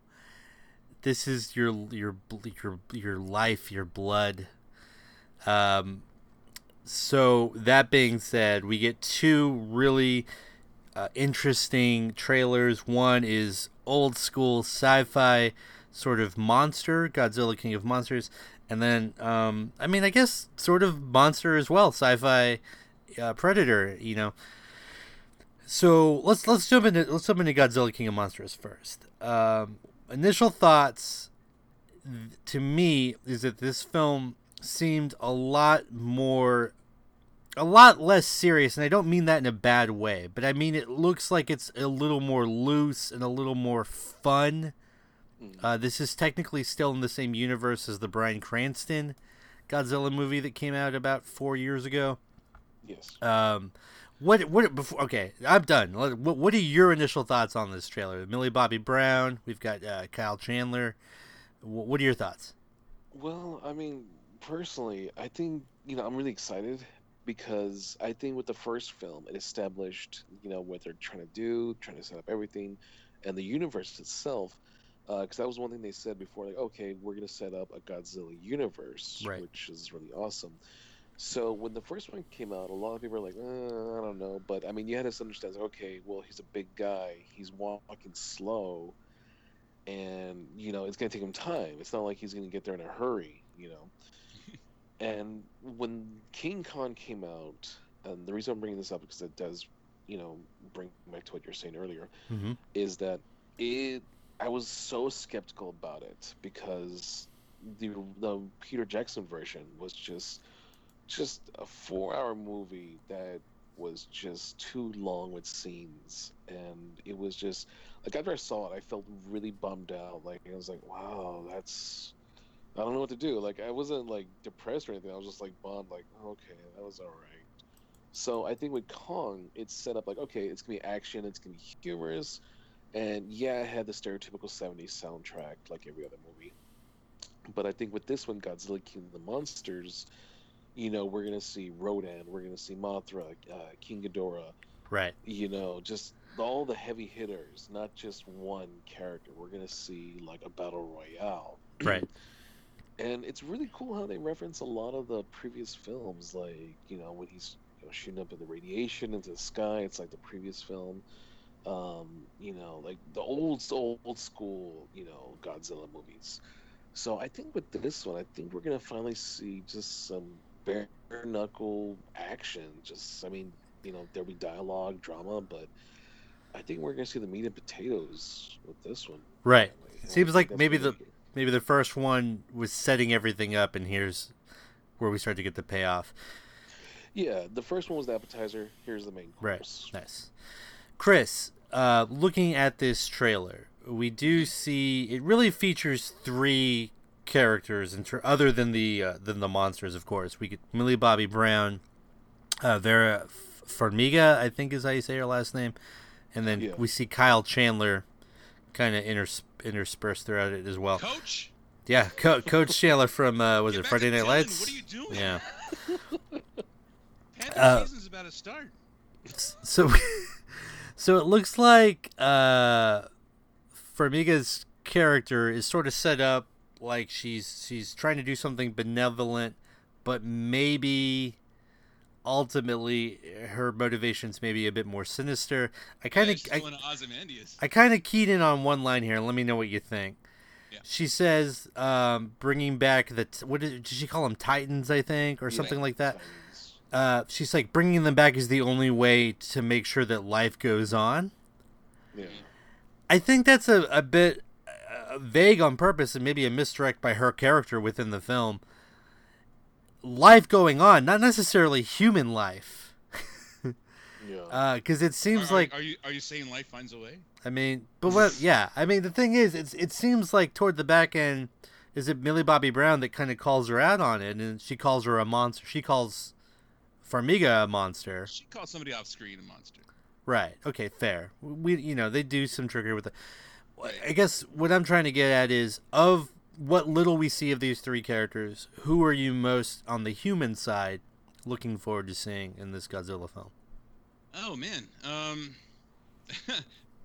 it's not one that I'm looking at the cast right now. It's not one that you mentioned, but I'll say that for later. I guess with the three principals, probably Millie Bobby Brown. Yeah. Just because of what she's been able to do with Stranger Things and how pivotal she is as a character in that universe. I want to see how much the filmmakers kind of lean into that, because I think that's a smart move. She's easily empathizable. You want to, kid in peril. That's always a kind of core element to any Godzilla story. But I mean, Thomas Middleditch is there. Yeah. O'Shea Jackson Jr. Yeah. Charles Dance. Charles Dance. Freaking Lannister. Tywin Lannister. Yeah, they had to give him the "All hail the king" line. Of course. Oh, it's so good. Ken Watanabe. I mean, Ken Watanabe. It's star packed. There's good. Yeah, this is a good cast for sure. I think this could be a real fun time. And Jay, you mentioned earlier King Kong. We know that this is kind of the middle movie because we got Godzilla. We're getting Godzilla King of Monsters, and then the next one we know that they're running up to is going to be Godzilla versus King Kong. So I think that begs a couple of things. One, Godzilla has to live through this movie if he's going to fight King Kong, right? Like, obviously. Spoiler alert. I guess he's going to have, Jay, do you think, because you said we got heavy hitters in this, we got King Ghidorah, we got Mothra, we got Rodan. Do you think it's going to be a Godzilla versus all three of them? Are they going to, or is it going to be like a 2-on-2? Is it going to be a free for all between the four of them? What do you think is going to happen in this film? Well, I mean, I did hear that there's they did confirm that one character from King Kong will be in Godzilla. So I don't know if it's going to be something small, like a minor character, or John C. Reilly saying, "Oh yeah, this is what we expected," so I'm not surprised, or something like that. Right. But my opinion, I kind of want to see like a free for all. Yeah. Because I mean they're all predators. Because it's like, hey, I don't want to die. I got to kill you, but you're gonna kill me. So it's kind of like it might be like kind of a Smoking Aces kind of thing. Yeah. Where, nice. Like that reference. We're all gonna see them go at it. But I mean, Ideally, it could be because I think there. I think from what I'm gathering, and I could be wrong, is that Mothra might be on our side because Mothra comes off very almost like a pet. Because I think there's a scene where Mothra is with Millie, and you kind of see like almost like the innocence in both characters. So Right. kind of like I think Mothra might be on. Okay, hold on. Game changer just came to my mind. Oh no. You ready? You guys ready for this? You're not ready.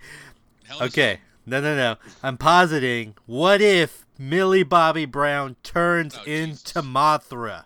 Oh Jesus. She transmutates into Mothra. It's Mothra Bobby Brown. I mean, it's her prerogative. She's Wow. flying. She's flying majestically, Wow. getting through there. I'm just saying, like, no one would see that coming. I don't think that's really gonna happen. But holy hell, if somehow that becomes a thing, oh man, I doubt it. Okay. But I mean, I hope not. Because Yeah. but All right, I mean, man. Just I just don't want to see her riding Mothra. That's all I say. oh, So, okay, like a Daenerys scenario. I'm literally Yeah. saying Bobby Brown turning into Mothra, though. Like she literally, Like Animorphs. like an Animorphs, yeah, like an Animorphs situation. But no, I don't think that's really gonna happen. Let's leave that Huh. there. Oh, also, yeah. One thing I saw when I watched the trailer for the second time was Sally Hawkins is there, and Yeah. I think she's in the scene where it's like she's looking at something and she's underwater. I wonder if she's thinking, how many of these fish am I gonna have to fuck? Wow. Shape of Water reset. That's nice for anyone who hasn't seen that film. Spoilers. It's really good though. Go see it. It's a beautiful film. All right, let's move on to the other hit, sort of comic adjacent, but both of these characters do have places in the comic universe. Oddly enough, and I don't know if this is still true, but Marvel for the longest time had the license to Godzilla, and there I have not read it, but there is supposedly a comic book out there where the Avengers fight Godzilla, and Sold. need to find that because it sounds amazing. But let's talk about Predator. Yes. So this is the Shane Black Predator. Now, Jay, this is again a little bit of your wheelhouse. So am I correct that Shane Black wrote the first Predator movie with Arnold Schwarzenegger? Did you write I that? believe s- Let's yeah, I look believe that up. so. I'm gonna look that up while- co-wrote it, Yeah. He definitely was in it. Yeah, he was in it, and he was the one who said the stupid jokes. He was like, "Hey Billy," and like he would just say the stupid jokes. Hmm. And he also did Iron Man 3, and he did Kiss Kiss Bang Bang. Yep. Yeah, that Iron Man 3 is really divisive for people for some reason. So yeah, Hawkins, Shane Black is Hawkins, of course, in Predator. I'm trying to see if he I do know that this one was wrote it. co-written by Fred Decker, and Fred Decker to me is like a god of like 80s horror movies or 80s movies. For those that aren't familiar with Decker, can you throw some of his maybe greatest hits or? Oh yeah, I'll say his two classics, Night of the Creeps and Oh, yeah. Monster Squad. Oh, okay, did Monster Squad. Yeah. That's a great one. I love that one.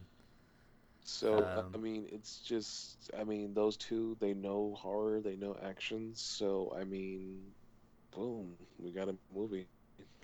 It does look really fun.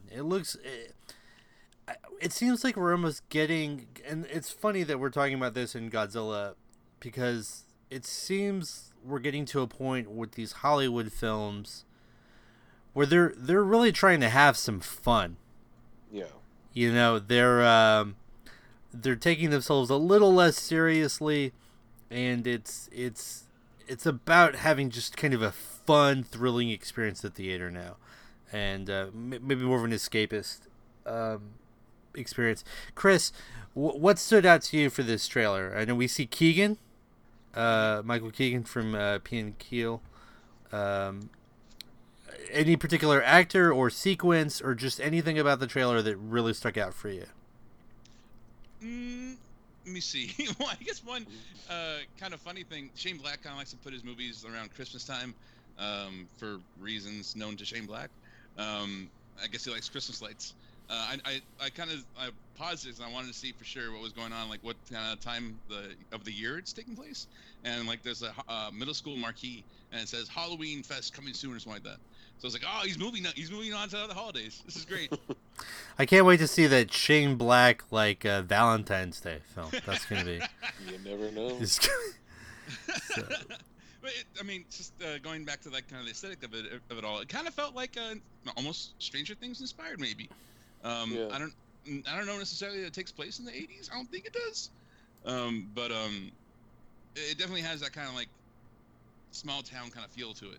Like the kids messing around with that little toy and it activates. ironically enough, in Stranger Things, it's Hawkins, Indiana, Oh. is the city, and Shane Black played Hawkins in Oh. Predator. Wow. By the way, I looked it up. Shane Hawkins is not. Shane Black did not write the first Predator film. He did write Lethal Weapon though. So There you go. yeah, Lethal Weapon 2, yeah. So okay, Jay, again, going back to sort of the in the monster realm within Predator, we see very briefly, and again, I worry that this might be a Terminator Genesis type scenario where in this trailer they kind of give up the goose. Is that a phrase that people say? Probably not. They show the Predator, right? But then they show an ultimate Predator, like an evolved Predator, like a super Predator that is even larger than the first Predator.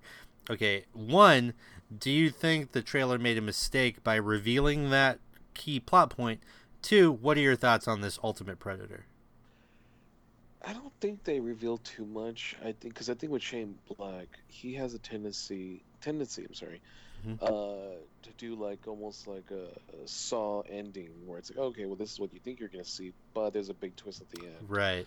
So I think that's what we're gonna expect. I hope so. But I don't think so. I think it was rumored like, oh, we're gonna see this, we're gonna see that, and they finally confirmed it, and now it's just sparking all these debates now about the, I guess, Uber Predator or Super Predator, if you will. And there's a lot of rumors saying that it has DNA, because that's what they're using. Oh, it's like splicing DNA from humans now to become like stronger or faster or whatever the case may be, for evolution wise. So now there's a lot of rumors like, oh, well, is he supposed to, like, did he get DNA from Dutch from the first Predator, and now he's using that to be more enhanced, like what's going on? But I mean, I think my biggest worry is that not so much like the humor or anything like that. I just want to see a Predator movie where, because I want to see them where, okay, the two Predators go at it, but I don't want to see anyone I don't want to see them join forces with a human. Right. Which we've seen. We've seen in Alien vs. Predator films, right? Yeah, that was really hokey. The only time that it was acceptable was in the Predators movie, which is fucking amazing, by the way, where he was like, Adrian Brody rescued that Predator. He was like, hey, thanks, so I appreciate it. But that was pretty much it. Right. But with the Aliens vs. Predator, that was just them sliding down that hill. Oh, later. We could do a whole episode on just the AVP franchise. It's a mess. But okay, so you're on board with the Super Predator? Do you like the look? You think that this could be something great? Anything Predator, I'm pretty much listening to. Like, if anyone gets a chance, it's a one-shot comic, but there's a one-shot comic about Predator where he explains the gun that was given to Danny Glover in Predator 2. Ah. So if you get a chance, it's on YouTube, or you can just go to a comic store, pick it up. It's really fucking good. It explains. It's a one-shot, and it's really unique, and it's really good. But that's great. I appreciate you tying this back into the comic book realm. I love when they do that, though, and that's what's so great about comic books as a medium, is that they can augment all of these movie stories. They can augment the television shows. They can add in all of this detail, and like I think on the last episode, Chris, we talked about the Stranger Things comic, right? That's coming out that can flesh out more of the story. and as long as it's well done, like that is a conceit, by the way, Jay. Sounds great. I really am gonna try to track that book down and read it, because I know exactly what you're talking about with that gun, and that sounds great. Cool. The cool thing is it yeah. kind of comes full circle because Jake Busey is in this one, who's playing the son of Gary Busey's character from Predator 2. So yeah. I guess the universe is finally coming together now. Yeah. Well, I guess we're at that point where it's been a good 20 or so years since the original films have come out. So if you age them out in real time, you can tell these interesting stories. Yeah. Now, sort of like a Blade Runner 2049, stuff like that, where we've gotten to the point where you're able to narratively tell these things. It's really cool. Now, Jay, before we let you go, I know you have a really cool event coming up that's going to be here in San Antonio, and I wanted to give you a moment. If you please let us know the details of the event and what's going on there with Jay Alexis Productions. Well, thank you very much. Yeah, I have me and my friend Lisa Ray. We put together this show. It's a pretty big deal because we're the only place in town showing this exclusive movie. It's from the American Guinea Pig Films, which is just underground hardcore horror. Not for the faint of heart.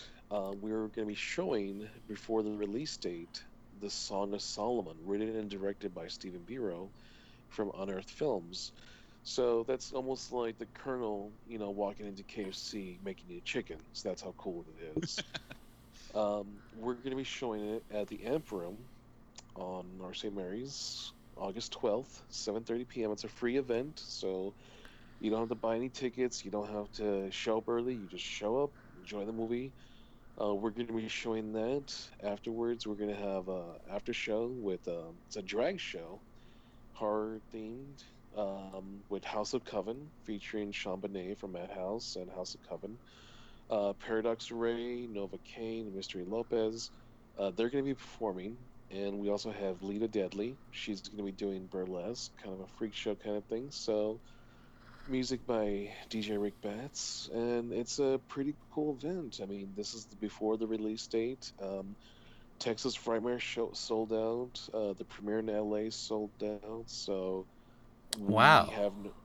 So it's big deal. And we're going to have costume contest for Best Possessed. So, guys, girls, come on down. Drink specials. I mean, this is a big event, and it's free for everyone. So. Yeah, that I mean, not to uncover too much in San Antonio. The word "free" out there is paramount, man. San Antonians love themselves a free event, for sure. It sounds awesome. It's like you've got multiple layers of entertainment going on there with the burlesque show, with the drag show. You've got music, you've got the movie, and this is on August 12th, correct?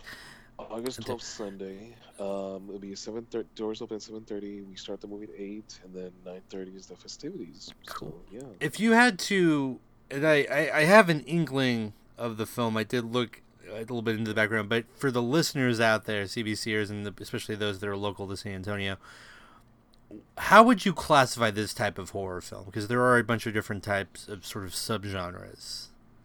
I mean, it's gonna make Insidious, Exorcist, Conjuring look like cartoons. Whoa. I mean, the best way to describe it is that after I saw Hereditary, which is a scary fucking movie, it terrified me to the point where afterwards I was literally shaking and I wanted a cold beer.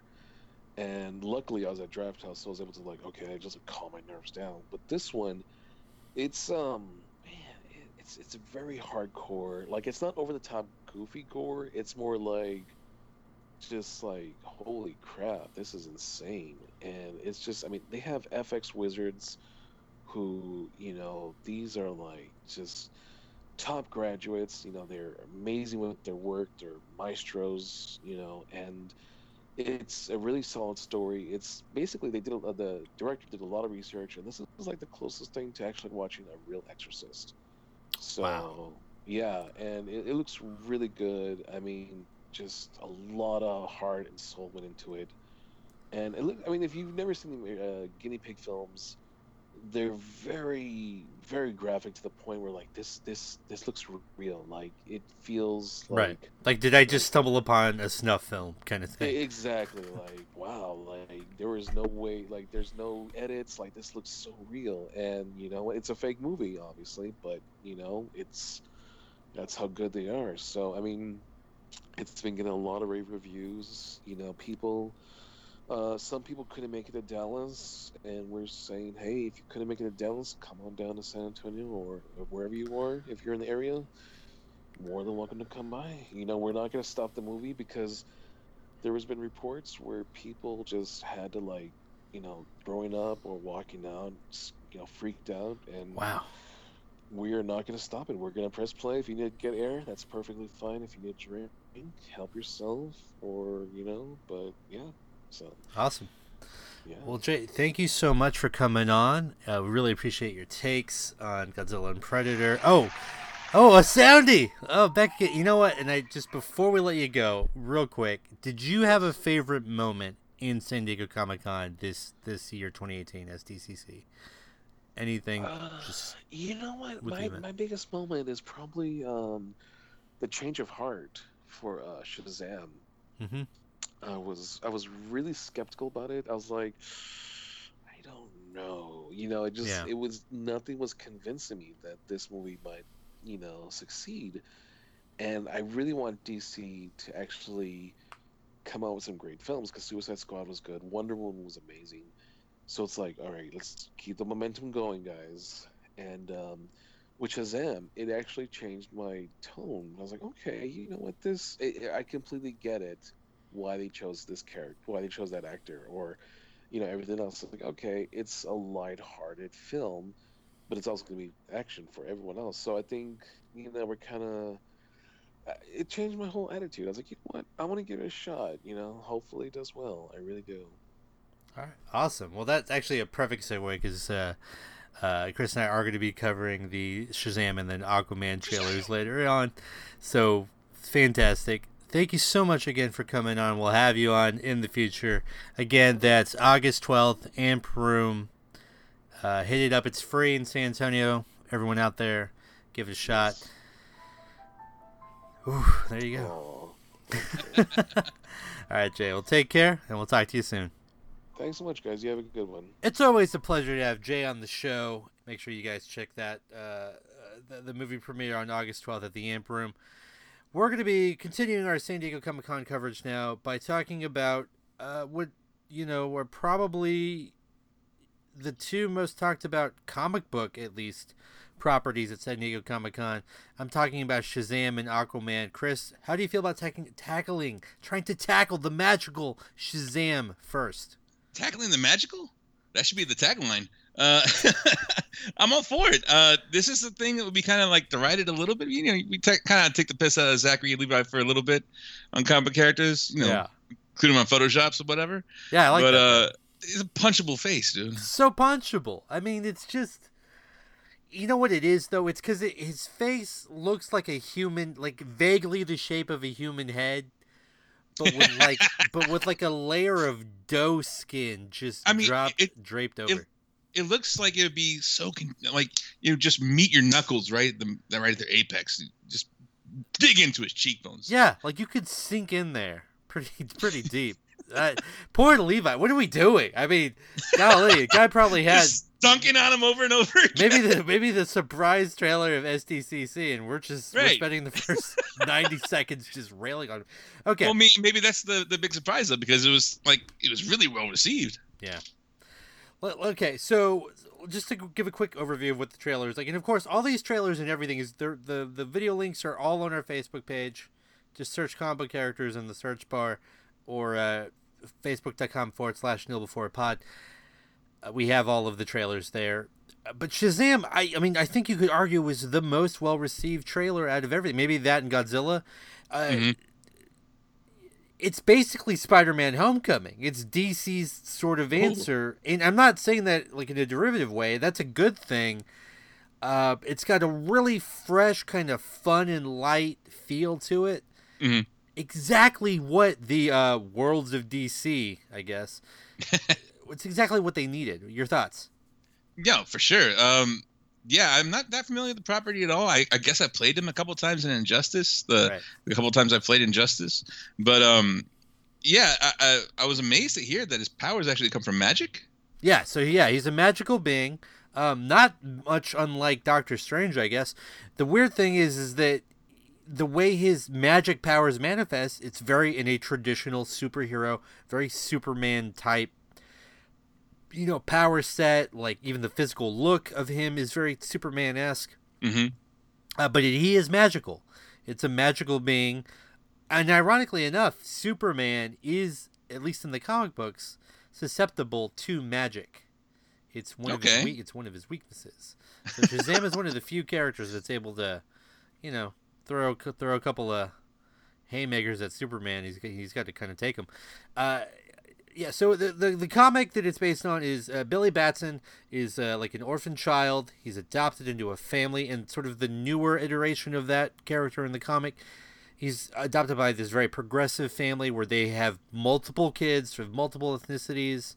He becomes good friends with his adopted brother, who is disabled as he is in the movie, and they really bond especially when he gets bullied, and then Billy stands up for him. And this actually is sort of the impetus for Billy to get his powers from the wizard Shazam, who grants him the powers of Shazam. So there's just a little more of that comic explaining thing we like to do here on the podcast. It's a thin line because sometimes we get listeners, they message in and they're like, oh, we wish there was more background, and occasionally we get the message where it's like, you guys talk like we're idiots, we know all this stuff. It's a line, guys. We're trying, we're doing the best we can. Interesting thing about Shazam. It's basically, and I know I said this off the air before, it's basically big. It's superhero big, and people love big, and rightfully so. I mean, taking out the sort of sexual predator nature of his older woman girlfriend in the movie, like Tom Hanks's girlfriend, because, I mean, she's essentially dating a 12-year-old boy, but... Listen, it was a different era. It was a different era. 80s were different. But people love big. It's a beloved franchise, beloved film. It's not a franchise, but it's a beloved film. So if you crib from that, and you crib from Spider-Man Homecoming, and all I got to say is they better have that piano sequence in this movie. If you don't, you're just throwing away money. You're just throwing it out the window. Is it going to be Shazam and his disabled brother doing it? Oh no! I mean, we're gonna get an interesting rendition of Chopsticks if that's the case. Oh no! That's all I'm saying. I mean, he's got the two legs and the two poles. The brother could probably do it by himself. He could do like multiple keys. He get some good harmonies going. That's some disabled positivity. Okay, we punch upwards here on comic book characters.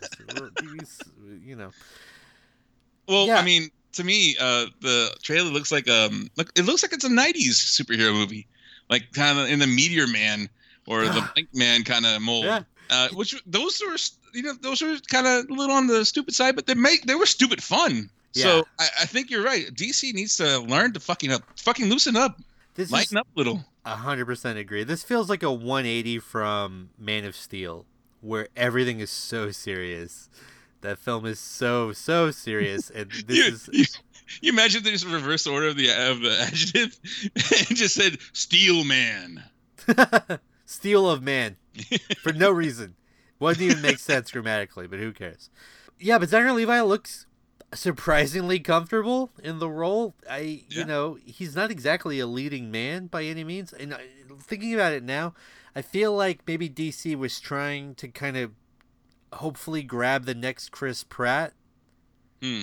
This sort of goofy guy. You've never seen him really in a leading role, but maybe he's got that magic, pun firmly intended. Maybe he's got that magic in him to make something more, to be something a little bigger on screen. I don't know if he's that. I don't know if that's going to be the case with Zachary Levi, but he does look comfortable, and it looks like it fits. So I'm all for it. And also, Now, granted, we're these grown-up nerds, and a lot of people that watch these movies, both in the MCU and the world of DC, a lot of us are grown-up nerds. But if you're like a 12-year-old kid, 12, 13, 14 years old, I bet this movie looks so fun. Yeah. I mean, I bet this just looks like your dream come true. Like, when you daydream and just think, like, God, if I only had superpowers, I could fuck around with my friends. Like, it would be amazing. That's what this movie is. I think it's going to be a big hit with the teen crowd. The young ones? Yes, the young ones. Yeah, we're sold. You know, it's interesting because I think Shazam really does a good job of staying in the wheelhouse of what it is. Like you said, it has a very 90s kind of light and fun feel. Mm-hmm. Even though ultimately I think Shazam's going to end up fighting Mark Strong's character, and it's probably going to be an end of the world scenario to some extent. Man, there better be like a blue light in the sky that's going to destroy us all. That's what I mean, want. I feel like DC, Warner Brothers have stock in the blue light in the sky platform, the IPO. They're pumping money into that. But the reason I'm making a point about Shazam, it really feels like it's in its wheelhouse. Yeah, it's almost like you're laying the foundation for some callbacks later. Yeah. It's almost as if I'm trying to segue my way. Oh, look at that! Into another property where I feel like they're doing a lot. They're doing a lot, maybe too much. And the question I have is this: Is it possible to plagiarize your own properties if you're a movie studio? Oh, this is interesting. Like, I mean, because back in high school, I used to like instead of like having the requisite number of sources, I used to like make up a source, and I'm like, hey, there's no way I'm plagiarizing because this source doesn't exist. It's just me. Right. Can you plagiarize yourself? Not really. I mean, I just created it. Right. Yeah. I don't know. The reason I bring this up is the other trailer is Aquaman. Okay, and one sequence that we see in Aquaman is a little Aqua lad, little Aqua child. In the aquarium. Also, just real quick aside, how fortuitous that we're talking about this now. Just like within the last 24 hours, somebody stole a shark from the San Antonio aquarium. Is Aquaman already? Is this part of a viral marketing campaign for Aquaman? This is an ARG that's gone on too long. That's what I want to know. I'm gonna get them on the phone next time. I want to see if the San Antonio Aquarium has any comment. They've been getting funding from Warner Brothers. This is all it's all wool over our eyes over here in San Antonio. Seriously though, I can't believe somebody stole a shark. Like only in San Antonio, stroller. In a baby stroller, only in San Antonio or possibly Florida. Wait. No. I don't want that distinction. We can't become an annexation of Florida. I mean, granted, we've had a chimp kind of running loose in the San Antonio airport. That was dealt with very quickly. The shark's back. They got the shark back somehow. So, you know what I think even happened, though? I don't think they got the shark back. I think they snuck in a second similar shark. Nobody will notice. Right. It's like when the kid has a goldfish and it dies, and then you just sneak in the second goldfish, and they're like, oh, the goldfish is right there. It's fine. It's totally... They just ran up to Buc-ee's and got some of those gummy sharks and just threw them in the tank. Yeah. I thought we were in trouble there, but we're told we're fine. It's fine. But the reason that... Okay, so Aqualad is in the aquarium. Yeah. He's getting bullied or whatever. He's getting harassed. He mind melds with the aquatic life forms in the tank. The shark comes and starts banging into the glass. This is straight out of Mr. H. Potter. Mr. Harry Potter, the Sorcerer's Stone. The Star Seeker for Gryffindor? Oh, yeah. The one and Youngest in a century? Youngest in a century. McGonagall breaking the rules. First years are not supposed to have brooms, but somehow he has a broom. By the way, and then we're totally stealing this. I'm stealing this from, and I know it's another podcast, but you guys need to, if you like Harry Potter, listen to the Binge Mode podcast on the Ringer Network. They're doing an amazing job with Harry Potter. They have this whole aside thing where McGonagall, they call her McGallion, after the money, the wizard money, because she's in the betting ring, okay? She's got it hard. She's trying to play the parlay. She's got her hooks into Harry Potter. She knows what she's got there. If you swallow the snitch, still counts. It's on your person. Rulebook never says like inside intestinal tract is not inside your hand. It doesn't say that. You got to cover the spread somehow. Come on. Got to cover that spread. Megallion, man. Seriously, binge mode. It's great stuff. Great stuff. Where are we going? Oh, yeah. So, they just stole this from the Harry Potter universe. Maybe J.K. Rowling should be mad. Maybe this is J.K. beef at this point. Here's the thing. Okay, we'll go a little more into detail about the Aquaman trailer, but I just want to give my initial thoughts, and then, of course, Chris, feel free to jump in. Yeah. The trailer looks good. It doesn't look bad. There's a lot of stuff happening in this trailer. Like, so many different action beats. It's doing a lot. You know, we say that a lot on this podcast, but it really is doing a lot. And the other main concern I have is that this trailer, there are parts of it where the movie's being compared to The Phantom Menace. What? Okay, so if you're a a franchise, the last thing you want in this world is to be uttered in the same sentence as a Phantom Menace or even possibly Attack of the Clones. These are radiated properties that you do not want to be anywhere near, but yet we have these underwater city shots that are a bit reminiscent of Phantom Menace. I mean, did I miss some Gungans hanging out in a corner somewhere? Could be. I mean, is that the cameo you want? Because it's the cameo WB deserves. I mean, if Stan Lee was in the Teen Titans Go to the Movies movie, right, then I guess you can have Jar Jar hanging out in the Aquaman movie. I think the special effects look pretty good for the most part. We get to see a very brief shot of the trench, which in the comic is like this like it's almost like the Bermuda Triangle, but inside the ocean, where it's just like anyone who enters never gets out. Like you die in the trench, and there's these like species that live there that are just ravenous and they're monsters, you know. So that seems really cool, and they could do so many great things with this property. Mm-hmm. That they haven't done with anything else. You know, I think on the Justice League review, you talked about how Aquaman is literally a fish out of water. Yeah. He's hardly ever in the water in that film. So, I mean, what are your thoughts? It's just they should play. I mean, yeah, there's a lot of Justice League that kind of goes sideways pretty quickly. I mean, I think it could have used more Ukrainian families. How is it? Do other people have cans of Raid with which to fight off these these demon bugs? The parademons, yeah. There we go, parademons. I was like, Parasite? That's not it. Dimension Beings? That's not it either. Yeah, it's just he's kind of like Lobo in that movie. He's right on the hoods of cars screaming, yeah! So he should have. I mean, he might have had his own theme song in that movie. It might have been something like this. Oh man.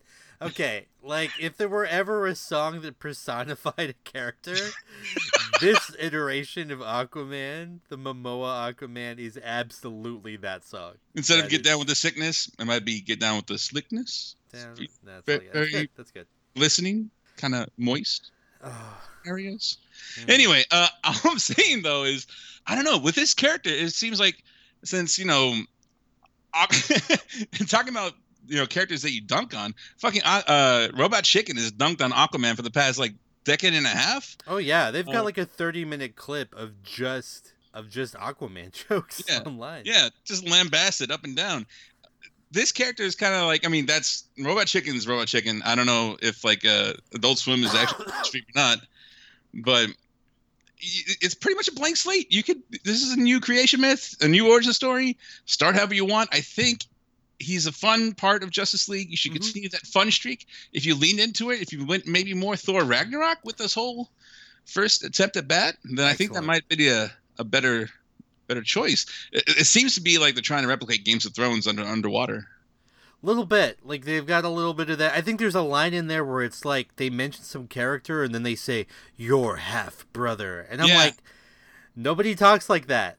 You would never. That's unless you're trying to specifically exposition a scene. Like there's Like, no. asshole, I know who my half brother is. Like you wouldn't need to say that. So it's kind of weird. Maybe that's an ADR line for the trailer. I don't know. I hope so. I mean, I don't know what they're doing, but they make a lot of bad choices. So who knows? I mean, it could just be how it is.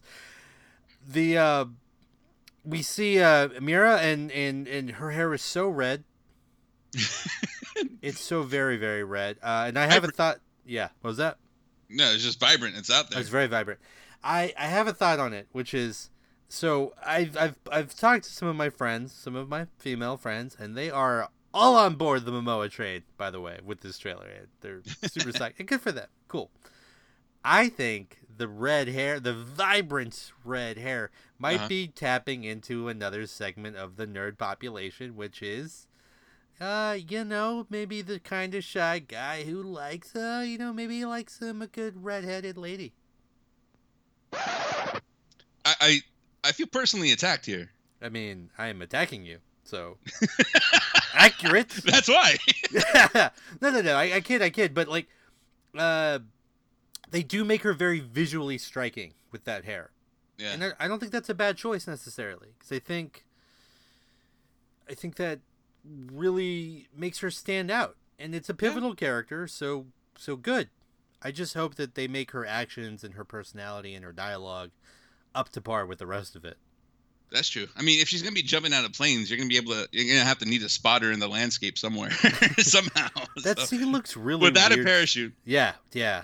I mean, that scene looks weird to me, and that's a bit of this thing about this movie. I think is it James Wan is the director. Mm-hmm.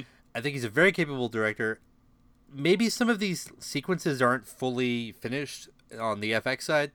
Oh, right. Because I thought that sequence looked a little weird. There are certain spots, and we're going to be talking about another trailer on the back end of this that I think we're going to have similar thoughts on.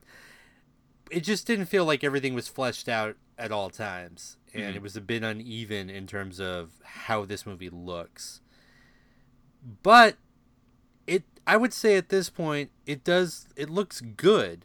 It looks like it's going to be a good film. I'm not worried about it the way I have been with a lot of other of the World of DC properties. However, it could still go sideways at the same time. Yeah. I mean, we kind of keep on like hammering DC, but like just fucking make an enjoyable film. Yeah, it's something like they did in Teen Titans Go, the movie.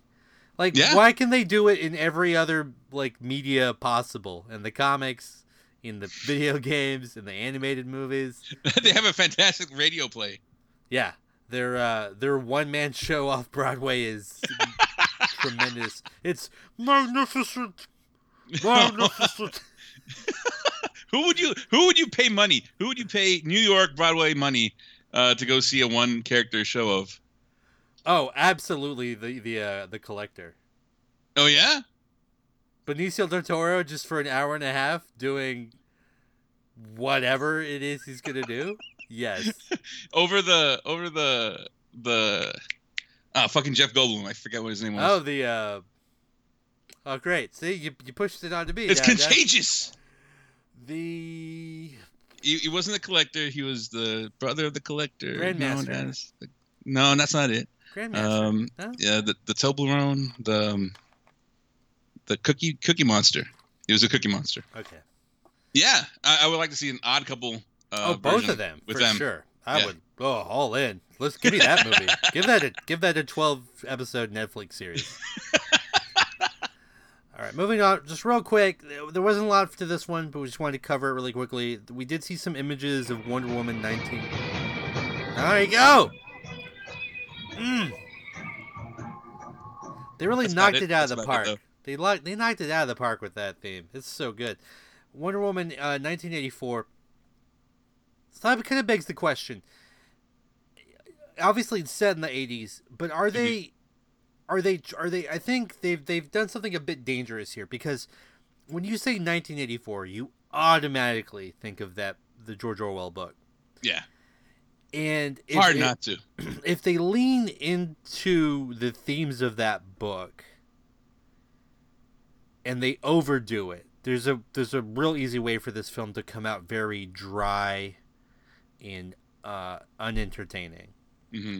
If they don't give it enough screen time and enough nuance, people are going to be like, well, why did you even call it that? Why are you going to draw these comparisons if you're not even going to follow through? So they I feel like they've put themselves in kind of an odd position here. Also, on some level, maybe they're just trying to build off the success of things like Stranger Things. You know, Trying to get the little spooky element in there.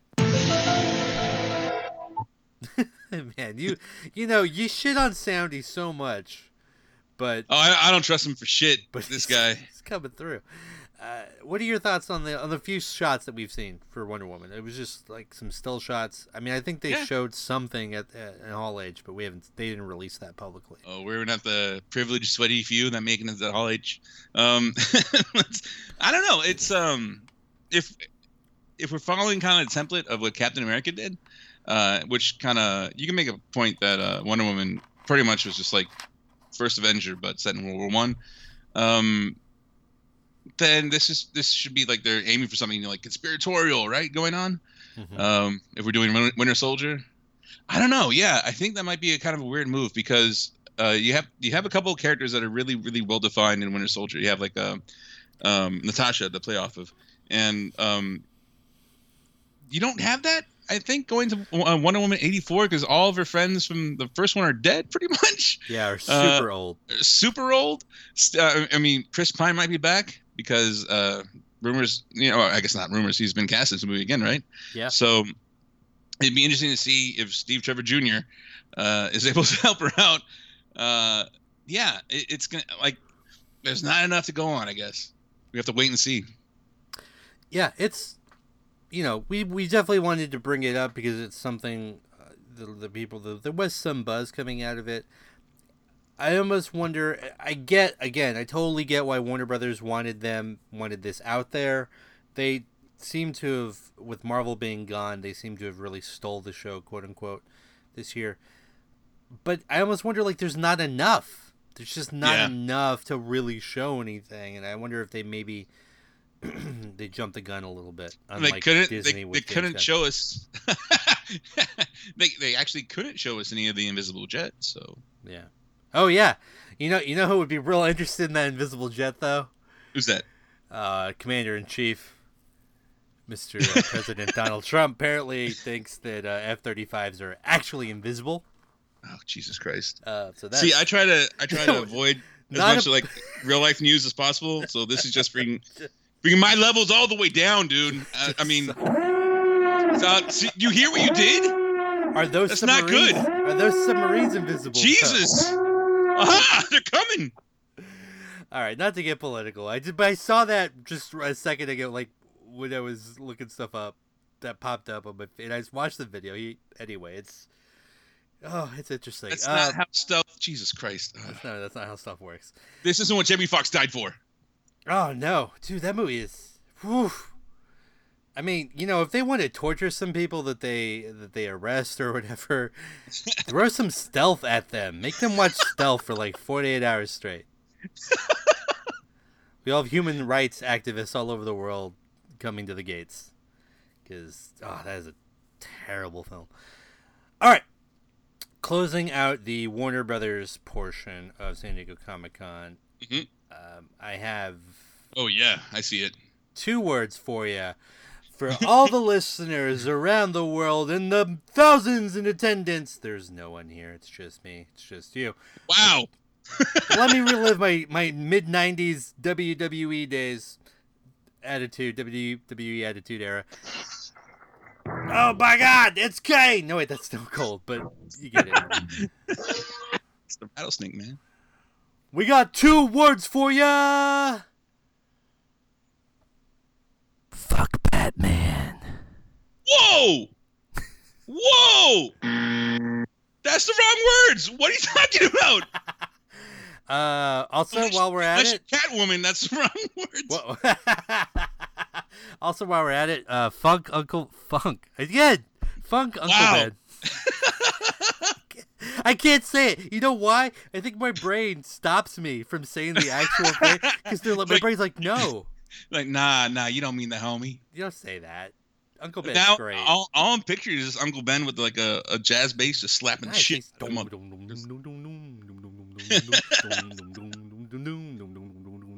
Yeah, I'm sure he could slap the bass just fine. Ask Aunt May. What up? Whoa! Whoa! What else we got? We could say it was Captain America. Fuck America, I guess Yeah, is what he would say. Fuck Castle Grayskull. Oh, He-Man. Fuck the power. He wouldn't want it. It sounds like a Public Enemy song.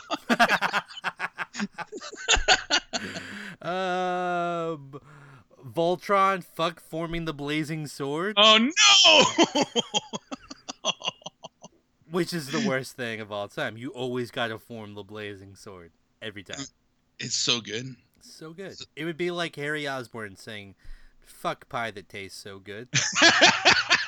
I thought you better say fuck MJ, but then that's actually like a plot point. And that's just the thing he wants to do. Yeah.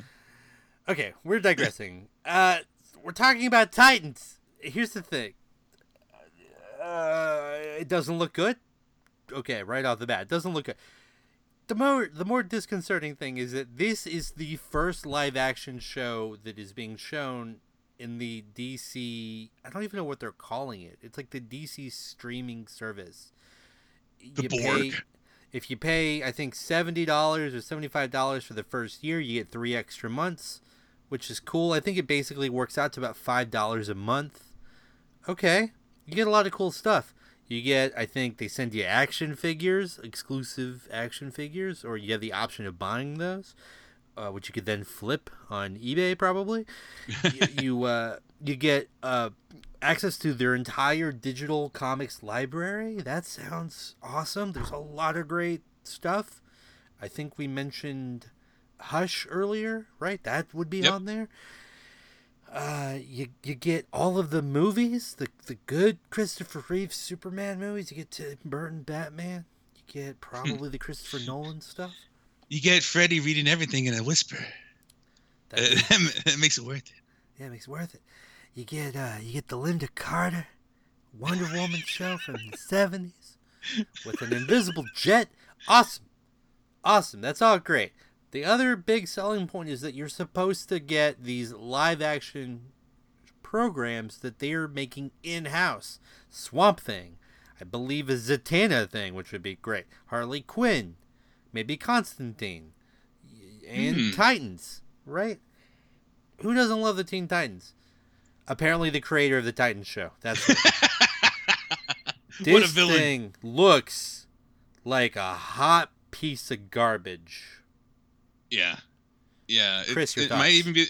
I think you're totally right. It looks like the juice that's collected on the bottom of your garbage bag, and that kind of leaks out onto your foot as you take out the garbage. A little bit. That's what this is. A little bit.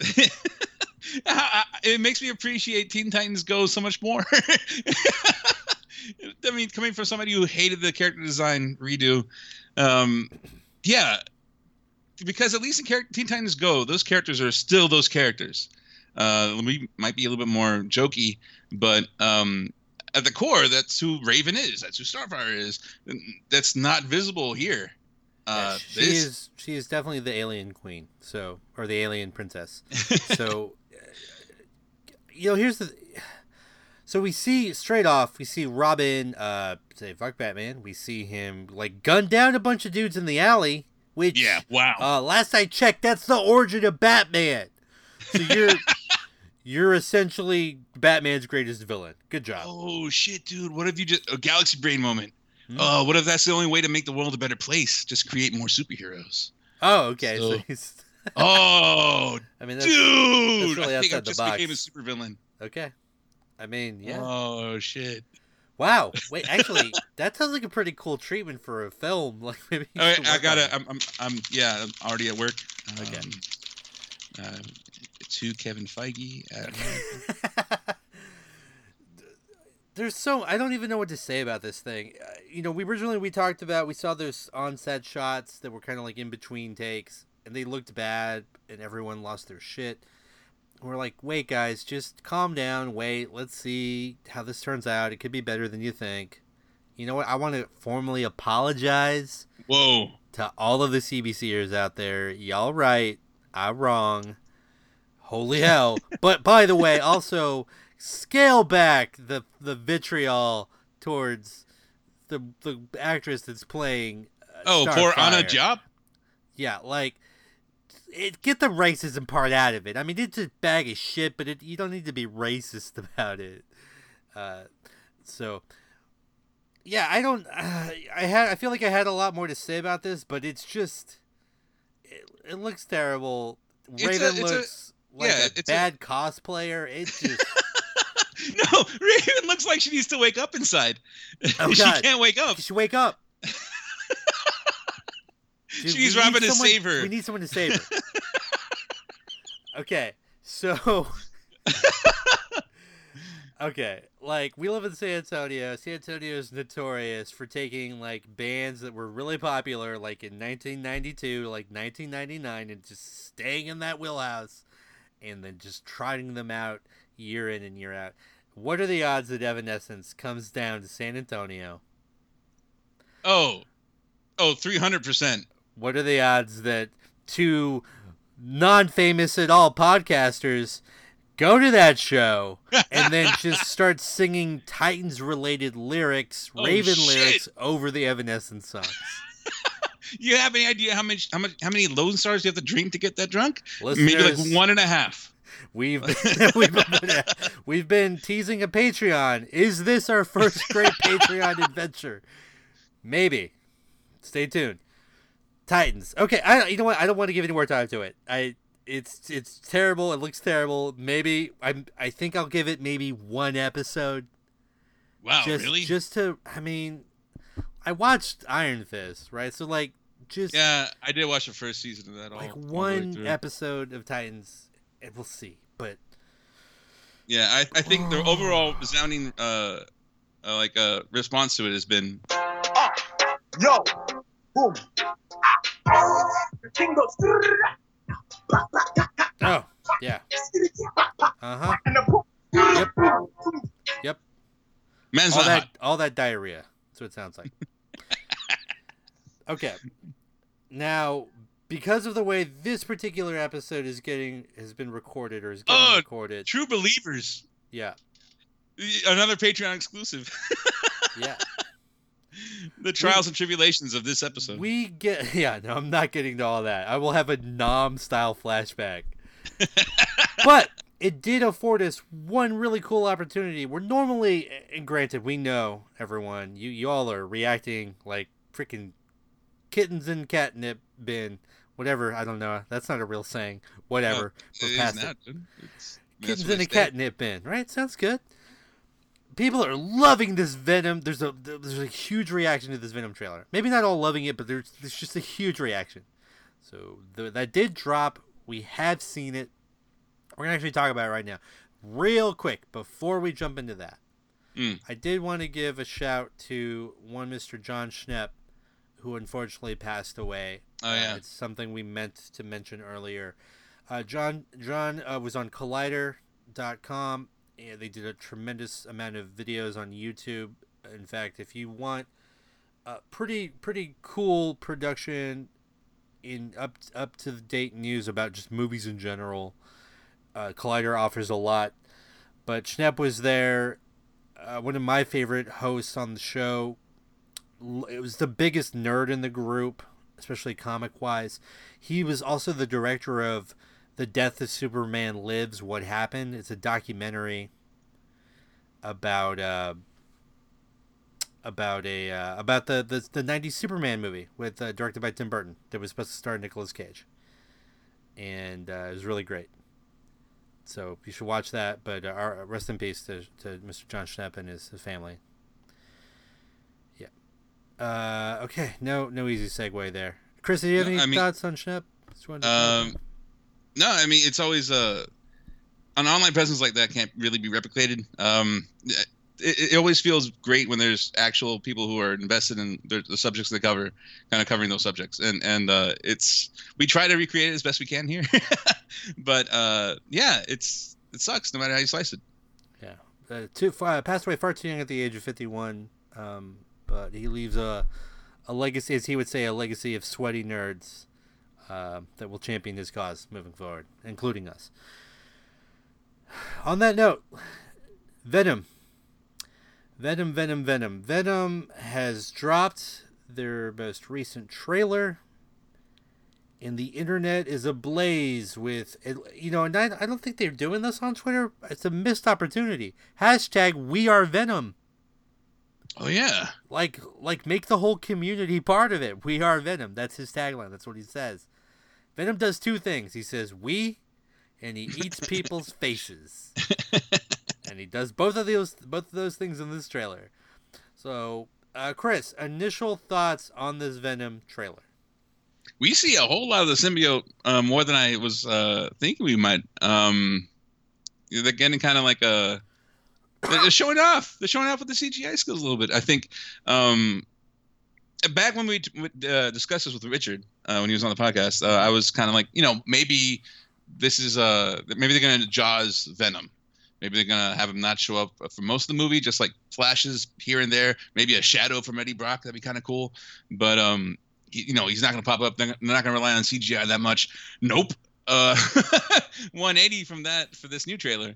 It looks like CGI heavy. It almost looks like it's gonna be like the scientist dudes creating multiple symbiotes out there in the world. So there's a symbiote by the name of Riot, and it looks like that's gonna be the I guess the antagonist to Venom's character, or the villain.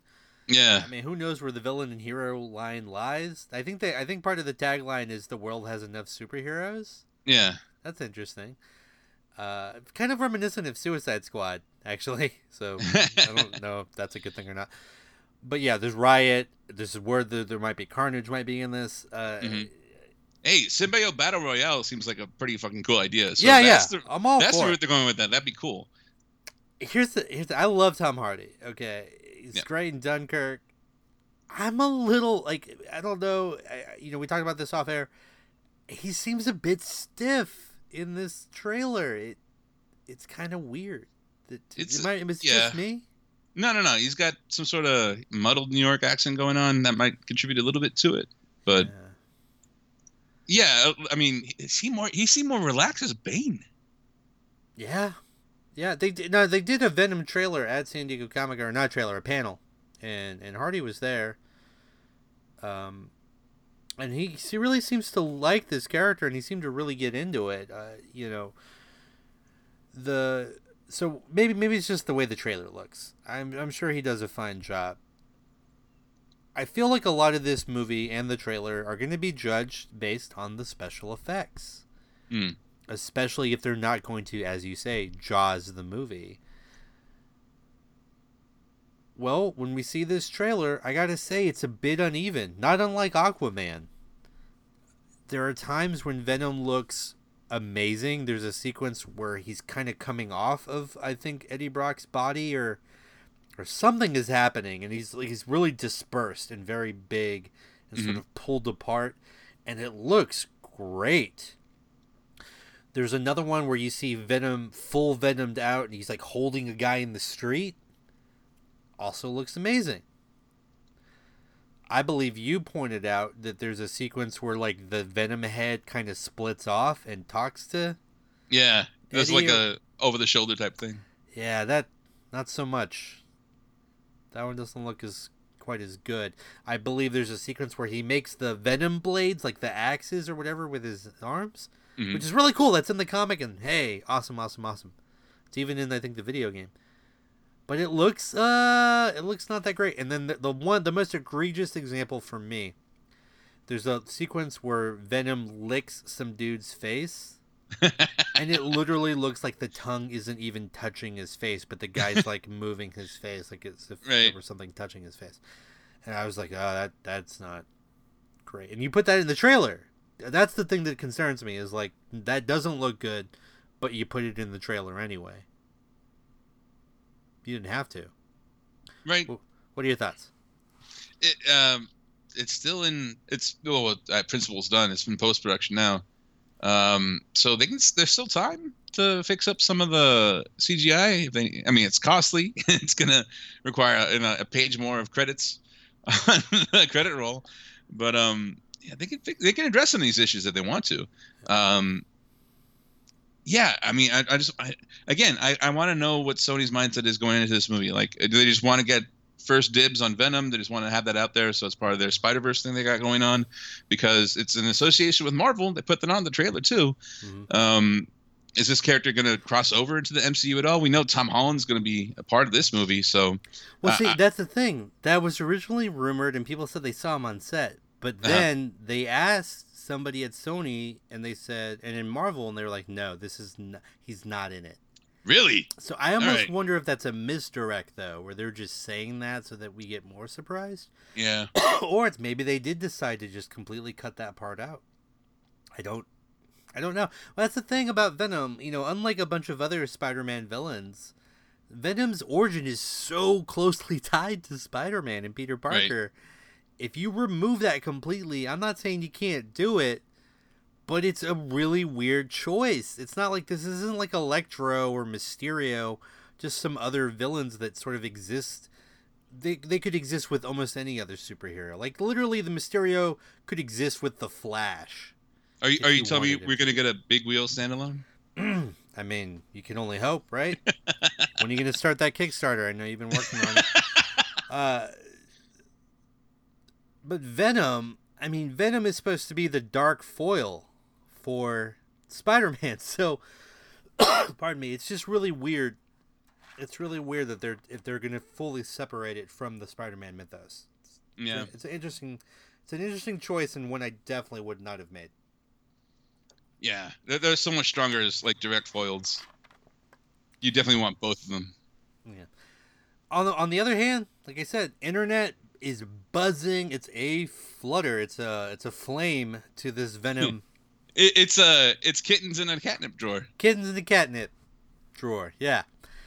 The internet reaction is huge, and that has to make Sony happy, because almost no amount of marketing can generate that very visceral, like, authentic, genuine buzz that just comes from stuff being on the internet that people like. So, yep. Any final thoughts on Venom? The We Are Venom are they not doing that now because We Are Groot is such a thing? Maybe, but I feel like it's been enough years. Like, just do it. We Are Venom is like, We Are Venom existed way before We Are Groot did. Well, to tie back to the beginning of the podcast, We Are Groot is trending, or was trending a little bit. Oh, because of the letter. Because of the letter. Yeah, no, but I think it's the internet. There's room. You could have put We Are Venom. Yeah, that's true. Or maybe, they still have time. Maybe they do it somewhere later on into the campaign. right before the movie comes out or whatever. Is that DC's tagline going forward with the world of DC? The world of DC. There's still time. Yeah. Give us money, please. I guess we were amiss last time. We did one of these, but Big Wheel Award. Oh yeah, Big Wheel Award.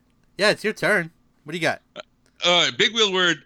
Big Wheel Award, if I can get it out, goes to the property or the character that's doing the most, but accomplishing the least, and it has to be Robin from Titans. Yeah. Being all broody as a motherfucker, throwing that R. He's like, fuck this R. Yeah, it's not aerodynamic at all. Like, the weight distribution on that R as a throwing weapon is not great. I don't know what he's doing there. Yeah. They should just call it Edgelord the show. Edgelords. Edgelords of Justice. Yeah. Good. Congratulations, Robin, for winning the Big Wheel Award of the week. Yeah, 1,000%. All right.